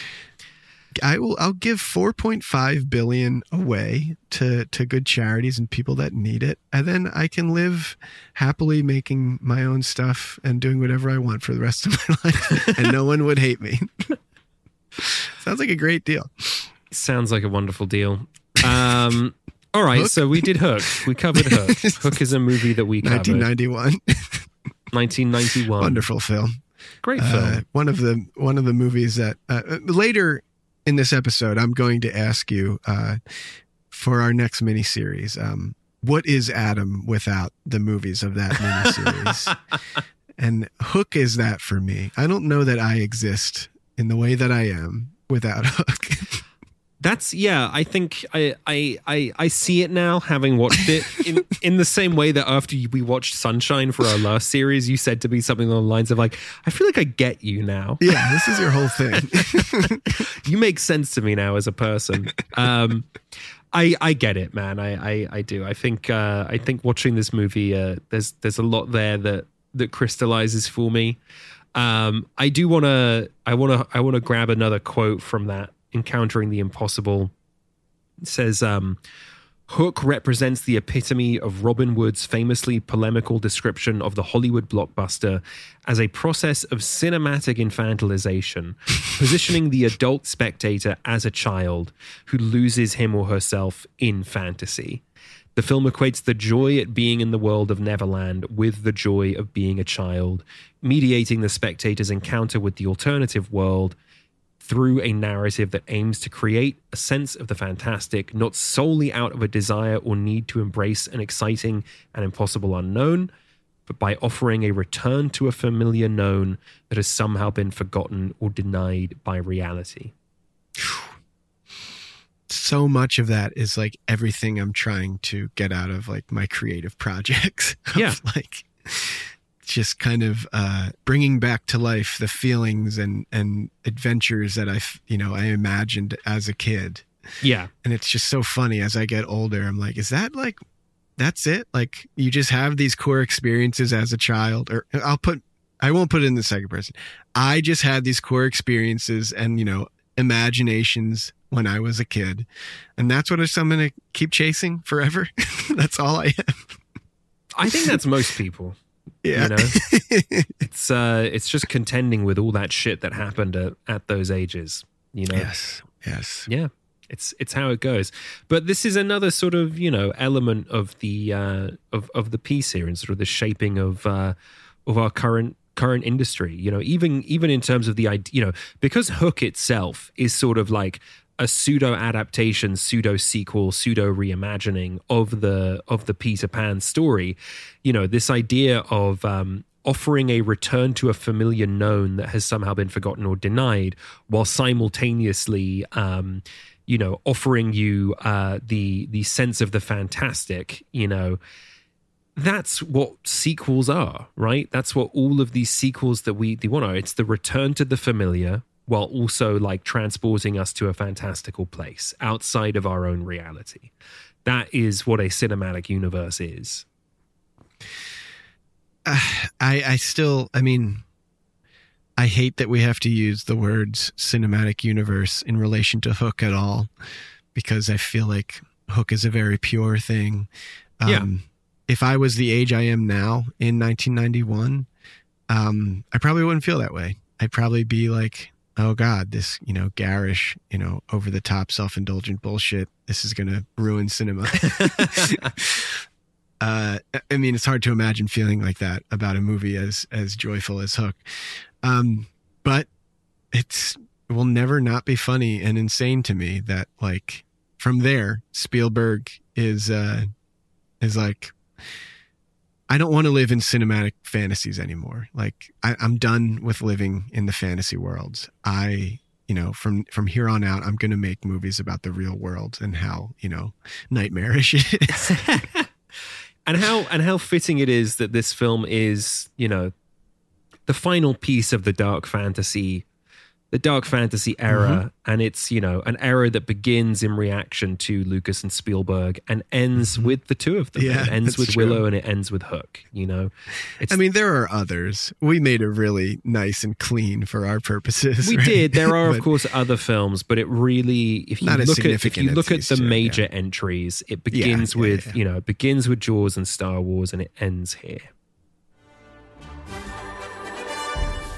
Who is that, Captain?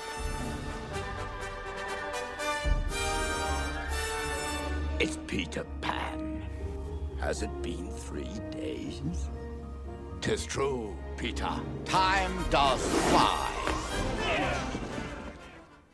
So then we skipped ahead. We entered our bonus realm, and we began with David Lowery's 2021 The Green Knight, a film we've revisited, placing it in the proper context with a fuller understanding of what it was and where it came from.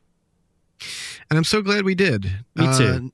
Not just because I now own the beautiful A24. But mostly.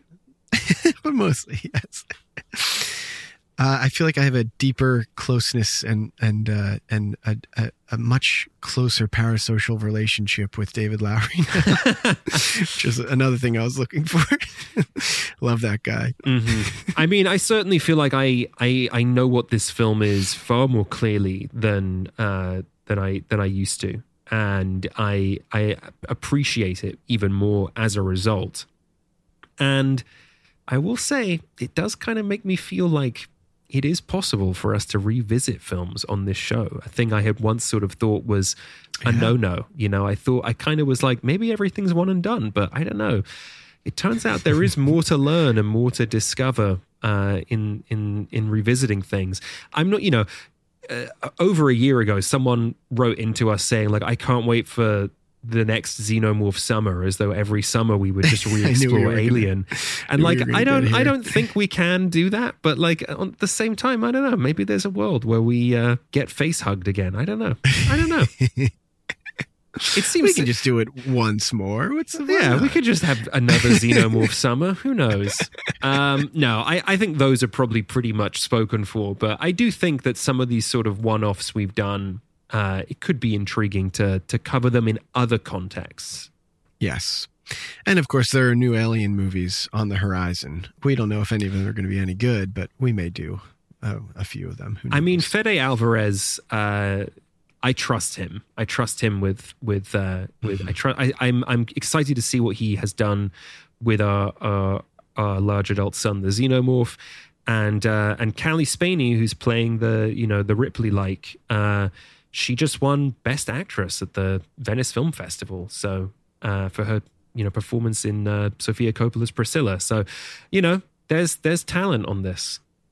All right, I'm in. I mean, I was in just the mention of the Xenomorph. Yeah, that's all it took. Anyway, so we did The Green Knight. And Green Knight, good movie, fun bonus. Fun bonus absolutely exists in the Excalibur universe, or rather exists because of Excalibur.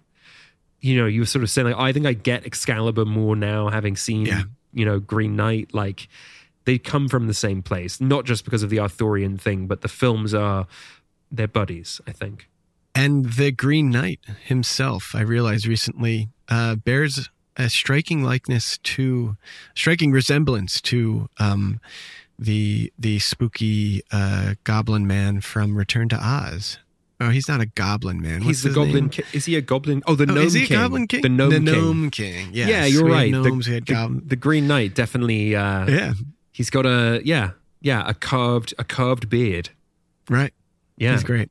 I love him. I want to spend more time with him. I'm interested in playing this tabletop RPG. It would be fun with the movie. Yeah. What's that like? I think they give you some rules that. Yeah, I think it's basically like a D&D campaign where you get a pre-made character sheet. I'm under the impression it operates on a rule set very similar to Dungeons and Dragons. But you would have to select from a group of. It comes with pre-made. It comes with pre-made characters and a pre-made storyline. Yeah. So is there a DM? You'd still need a DM to sort of guide the players through that story. But I believe it is essentially like a D&D campaign with pre-made people you can play as. I mean, I do think that Yumi and Stephen Hilger should definitely play D&D, but maybe this would be a good entry point for you. Yes, I mean, I'm interested. So now moving on to The Northman from 2022, Robert Eggers. Yeah. Is there a Northman? Is there tabletop a Northman RPG? tabletop game? I don't think so. I mean, there could be. Why not? They totally Viking. could be. Yeah. But I think Green Knight getting its own tabletop RPG is in many ways it's sort of saying, like, we are an 80s dark fantasy film. Like, you have to read us in this context because we have our own tabletop RPG. Right. Northman, on the other hand, I think is aware that people are going to compare it to Conan, and like that it wears proudly. Yeah. But it is more of a Conan the Barbarian than an 80s dark fantasy, I guess, if that makes sense. Although it's a barbarian movie. We only did one barbarian movie. Yeah, but it has sorcery, it has magic, and aesthetically it fits neatly into this place. That's true. There was, so like I watched all these movies on, hard copy on physical media. Most of these things come with digital code, so I end up having them on my Apple TV or whatever, and so sometimes I'll skim through like a moment or two while I'm writing my scene, just like on the Apple TV. And I like turned on the TV the other day, and it had sort of like, it has all the things that you've been watching, click here to resume or whatever. And it had a still frame from where I left off Northman and a still frame from where I left off Green Knight. And they looked exactly the same. Like they truly, like it's just like these are films that exist in the same universe, the same, these are the same kinds of stories being told in similar ways. Yeah, and I think Eggers and Lowry are very similar filmmakers. I mean, to the extent that people often they've got commonalities for sure. Yeah, there's two. They mistakenly assume that one has made the other film. Sure. And two of our best, and we got them both. I'm not going to do it. And then we wrapped it all up with a film from this year, a new release, Dungeons and Dragons, Honor Among Thieves from John Francis Daley and Jonathan Goldstein. The first of what I assume will be 3, at least. We'll see. I mean, the film definitely underperformed. There are plans to do a Paramount Plus TV series, or at least there were, but you never know what could happen. And I think all the streamers are being forced to recognize the fact that pouring millions, if not billions of dollars into programs that cannot have direct return on investment, only stability of subscription fees, maybe not the most intelligent business decision. And, making feature films that perform well with audiences is actually a smarter move. So it's entirely possible that we'll get more Dungeons and Dragons in theaters after all, but who knows? It seems like the fan response to that film is just getting better and better. I think it's grown on video on demand and Paramount Plus. Yeah, I think there will be sparks of interest for it as the years go on. If there's not a sequel announced.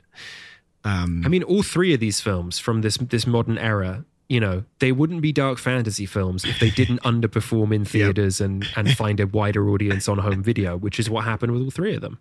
I think only this one anybody wants a sequel to. I'm not sure what the Green Knight 2 looks like. Once the dead man is revived, we can ask him 5 questions, at which point he will die again, never to be re-revived. Were you killed in the Battle of the Everhorse? Yes. 4 more questions, right? Yes. No, that wasn't for you. Did that count as a question? Yes. Damn it. Only answer when I talk to you, okay? Yes. Why did you say okay at the end of that? I didn't. Fantastic. Where's the shovel? As a professional welder, Shayna Ford uses Forge FX to practice over and over, which helps her improve her skills. The more muscle memory that you have, the smoother your weld is. Learn more at meta.com/metaverseimpact. If you're listening to this podcast, then chances are good you are a fan of The Strange, Dark, and Mysterious. And if that's true, then you're in luck. Because, once again, Mr. Ballin' Podcast, Strange, Dark, and Mysterious Stories, is available everywhere you get your podcasts. Each week on the Mr. Ballin' Podcast, you'll hear new stories about inexplicable encounters, shocking disappearances, true crime cases, and everything in between. Like our recent episode titled White Dust. After a middle-aged couple fail to answer their daughter's messages and calls, the daughter drives the few hours to her parents' house to check on them. But after arriving and seeing both her parents' cars in the driveway, the daughter gets an uneasy feeling and just can't stomach going inside. To hear the rest of that story and hear hundreds more stories like it, follow Mr. Ballin' Podcast on Amazon Music or wherever you get your podcasts. Prime members can listen early and ad-free on Amazon Music. Well, I think it's time to close the book.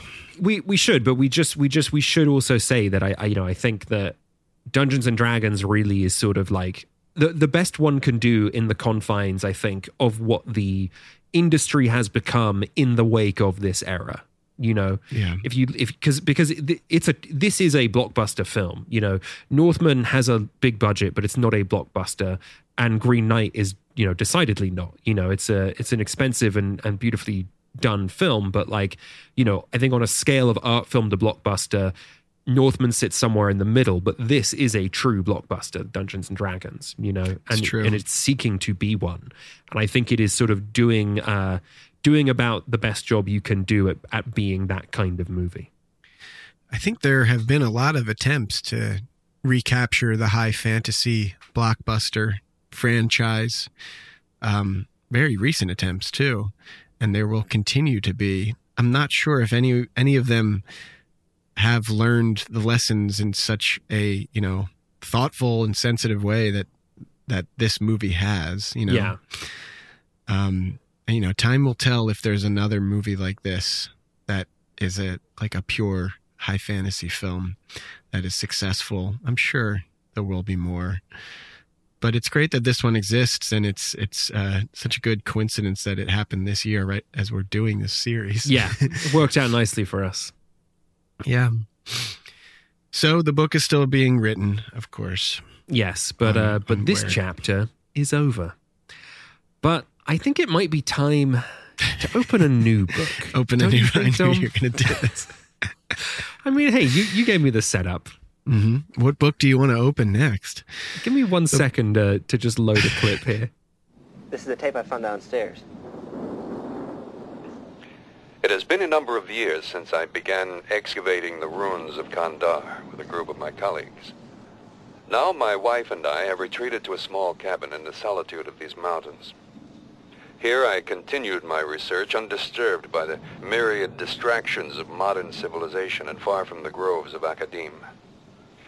I believe I have made a significant find in the Kandarian ruins, a volume of ancient Sumerian burial practices and funerary incantations.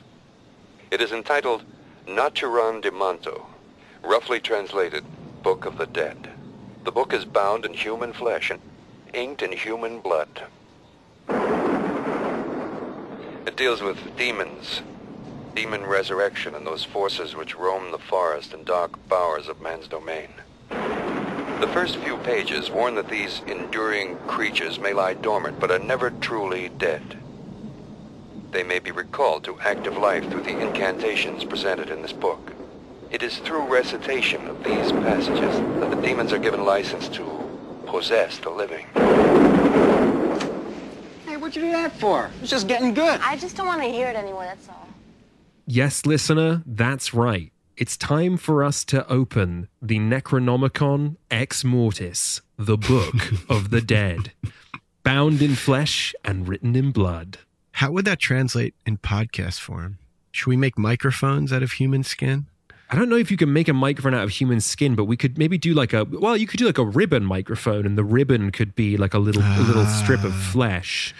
You know, maybe that's how you could do the it. Microphone of the Dead. Or we could just record in like a deeply haunted cabin in the woods. We could record in a deeply haunted cabin, or kind of like a pseudo nod to Evil Dead Rise here, but we could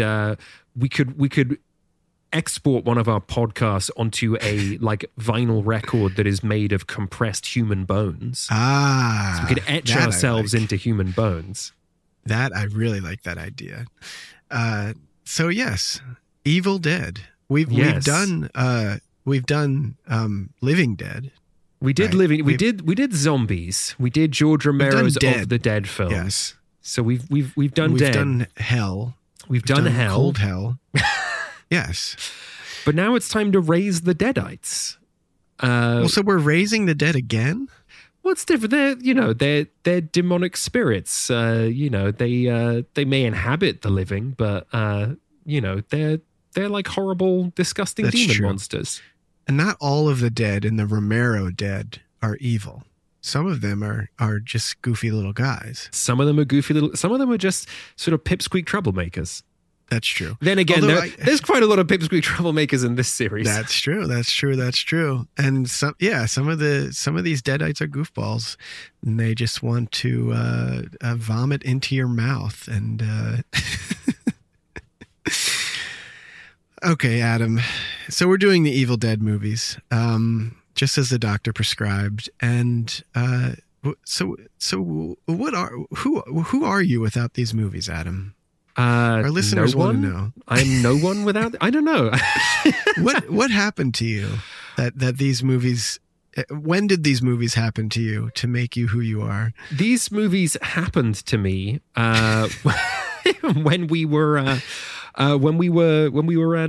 university, when we were college students, and I began to find myself interested in films. I got infected, where you start hearing people talk about possessed. Evil Dead. You got possessed. I was possessed. Yeah. Someone opened the Book of the Dead. Right. That's much better. In my proximity, and they read the very evil words inscribed in human blood within, and it awakened within me a dark spirit that inhabits me to this day.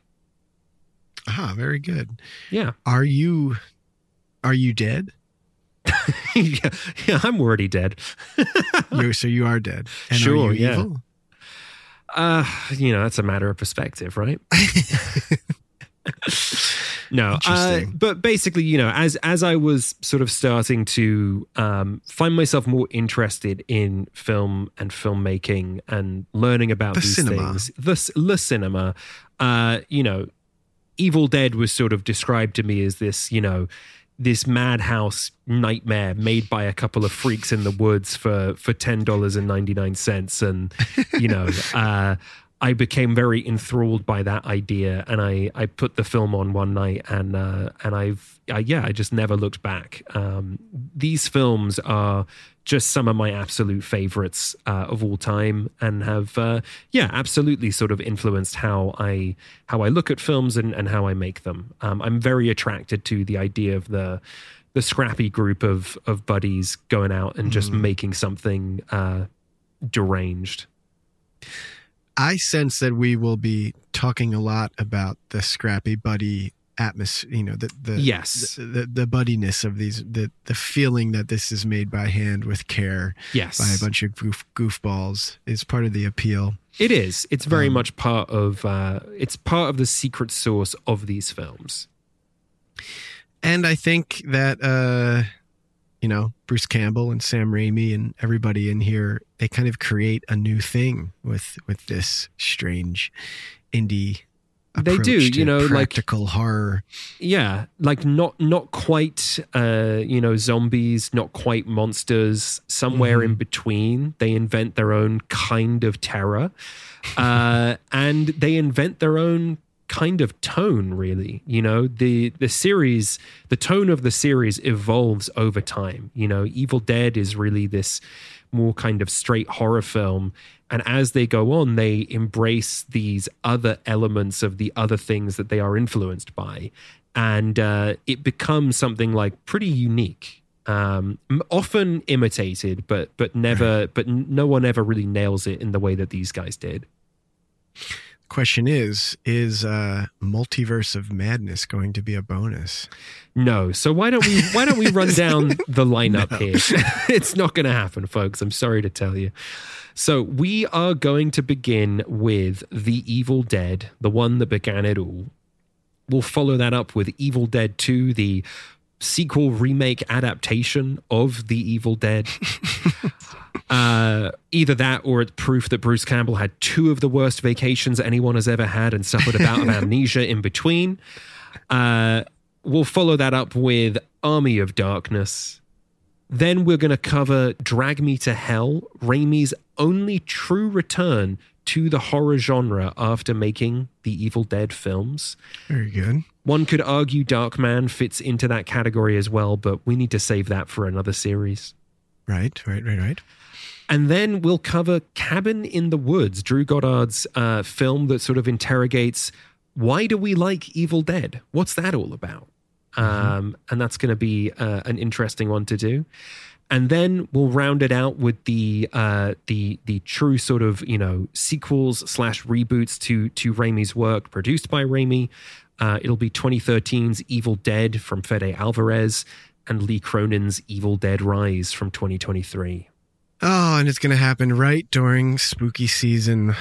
What a time to be alive. What a joy. What a time to be alive. And we are calling this series Eye of the Duck Necronomicon. Very good. Love the name. Love the series.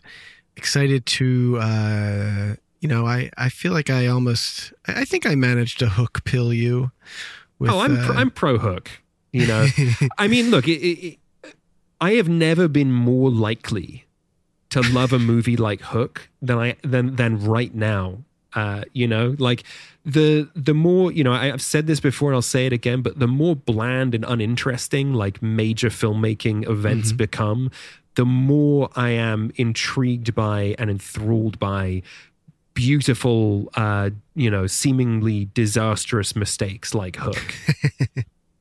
To be clear, I don't think it's a disastrous mistake. I think it's a highly interesting and enjoyable film. But I have never been more excited by films like that than I am in this moment.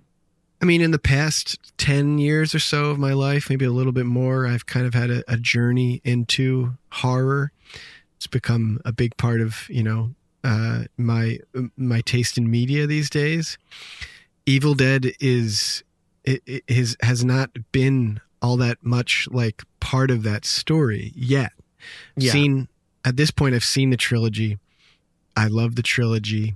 I am baffled by the trilogy. And I feel like that's where the story ends for me. Like I don't have enough of a background or an understanding of what's going on other than like, these are some really fucking weird approaches to practical horror. And I think that's a great starting point for me to get into this. I mean, it's exciting for me to like start with that and see how much I can learn and find in this stuff.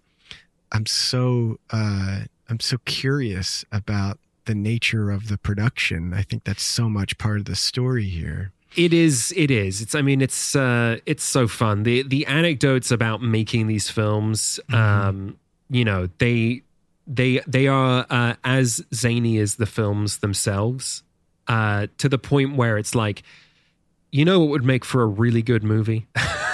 It's a movie about making Evil Dead, That's like a good pitch to me. Yeah, in the same way that like Greg Nicotero is about to go and make, strikes notwithstanding, is allegedly going to write and direct a film about the making of Night of the Living Dead. I guarantee you at some point we will get a film about, Sam Raimi and Bruce Campbell going to make Evil Dead. I love that idea. And so there's also 30 episodes of Ash versus the Evil Dead. Yeah, I don't think there's a way for us to conceivably cover that. That show is really fun. It's streaming. I think it's on Netflix these days. It's sometimes on Netflix. I don't know.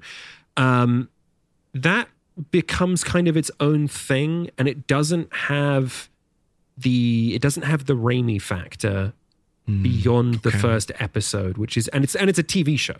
So those two, right. The fact that it's only Raimi for one episode and the fact that it is a TV show, I think for me kind of I don't think it makes sense for us to cover in this series. I'm sure we will be talking about it in some way as we sort of talk about like Ash as a character and his like many appearances.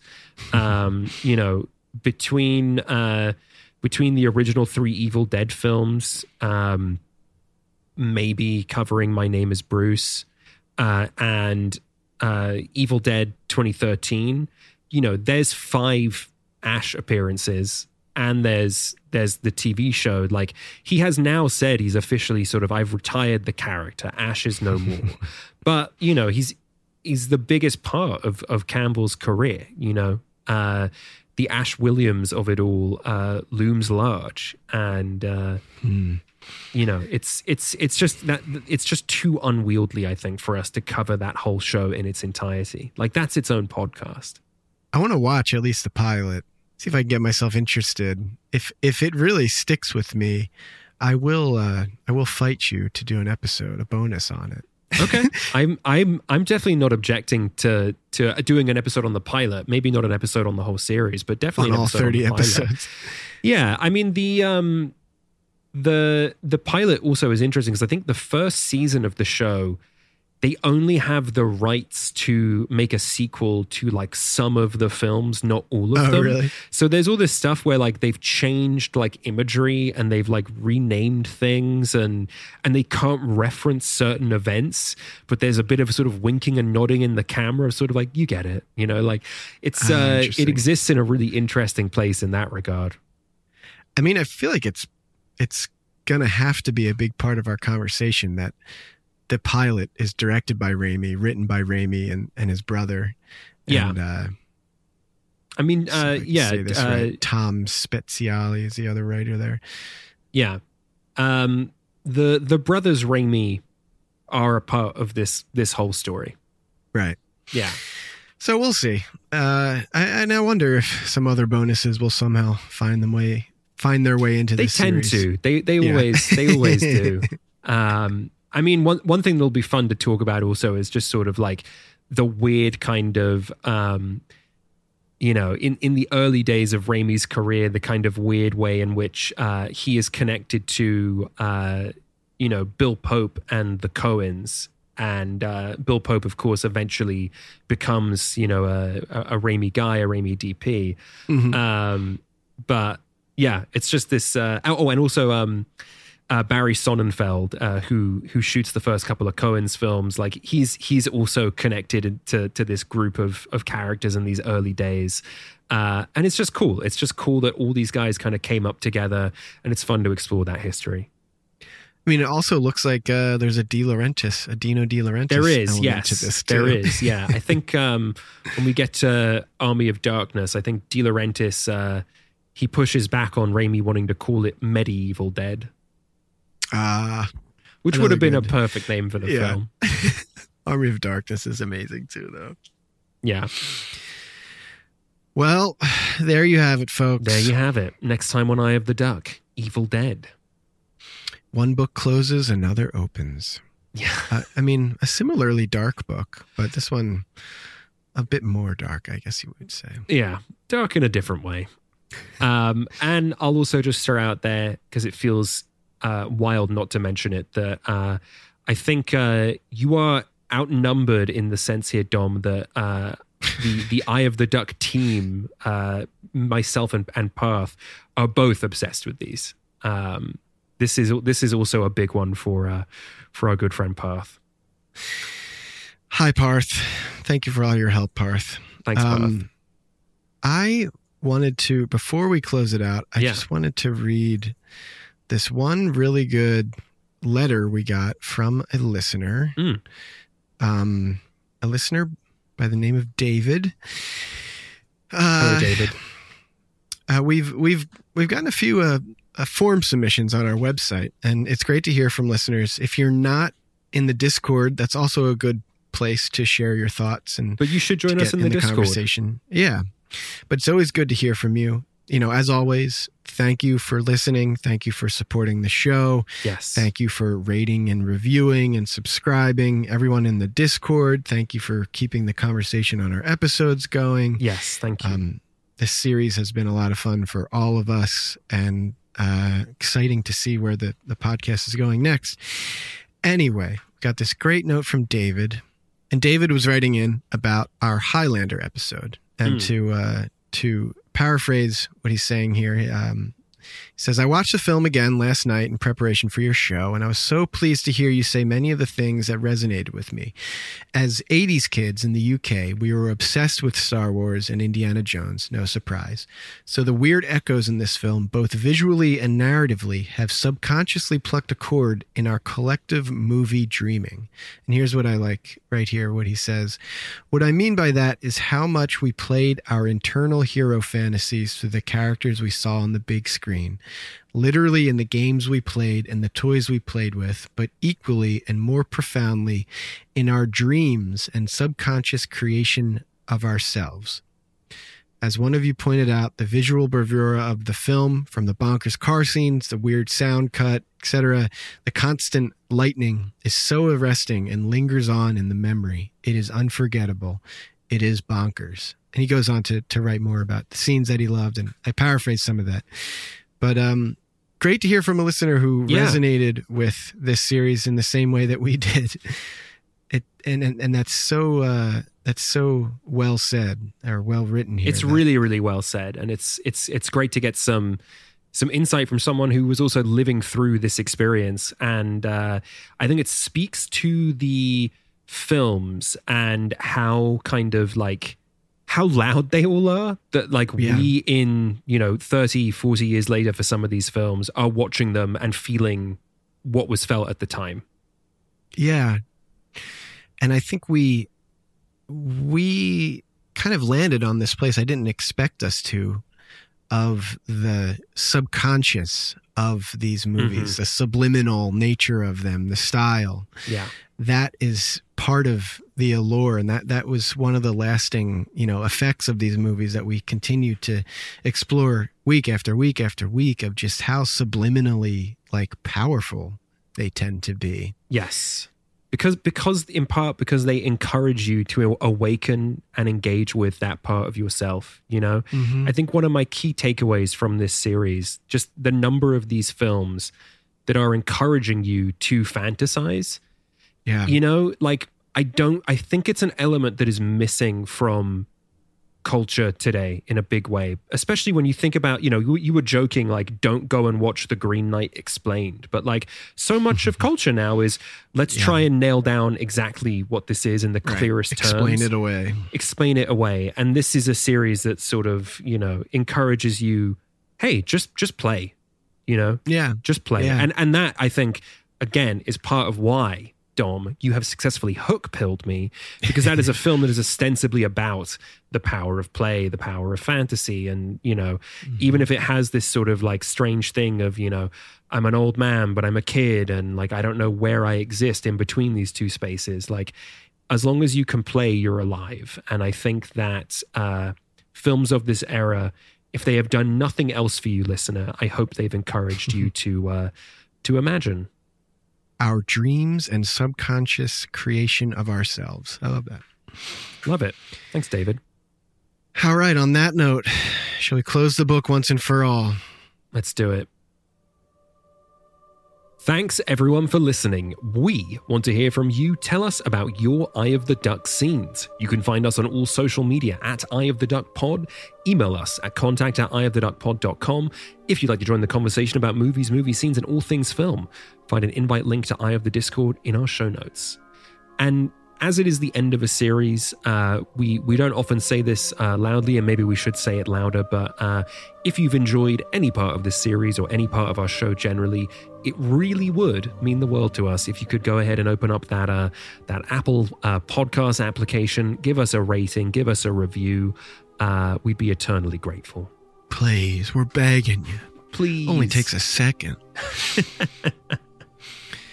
You can find me on the website that we used to call Twitter, sometimes at Dominic Nero, or on my website, always at domnero.com. And you can find me on social media at Adam Vole, that's VOLE. And you can watch my films online at adamvolerich.com, that's VOLERICH. The main soundtrack in our episode intro is the theme song from Conan the Barbarian. The audio cues are pulled from a handful of films that we cover in this series, and the music you're hearing right now is Finding Neverland, a composition by John Williams on the soundtrack of Hook. And our logo was designed by Francesca Vollrich. You can purchase her work at francescavollrich.com/shop. This episode was edited by Eric Gunnison. Thanks, Eric. Thank you, Eric, as always. Thanks to Parth Marate for providing research for this episode. Thank you to Chase Sterling for the Blu-ray Corner theme song. And thanks to Nick Long for help with programming this series. Maybe we'll meet again, Nick. Maybe someday. Maybe someday. And thank you to all of our incredible guests for this series. We're very grateful to all of you. Thank you to Sarah Welch Larson, Thank you to Nick Long, our resident Oz expert. Thank you to Philip Gawthorne, who joined us for Highlander. Thank you to Elena Urquhart, who joined us for Labyrinth. Thank you to Desmond Thorne, who joined us here for Willow. Stay tuned for announcements regarding Willow if you're in New York. And thank you, of course, to Stephen Hilger for joining us for Dungeons and Dragons. What a series, folks. What a series. Next week, it's going to be Sam Raimi's Evil Dead, which you can stream with a subscription to AMC Plus, or you can rent or buy from your favorite video on demand platform. And the next time you watch a movie, remember to keep your eye on the duck.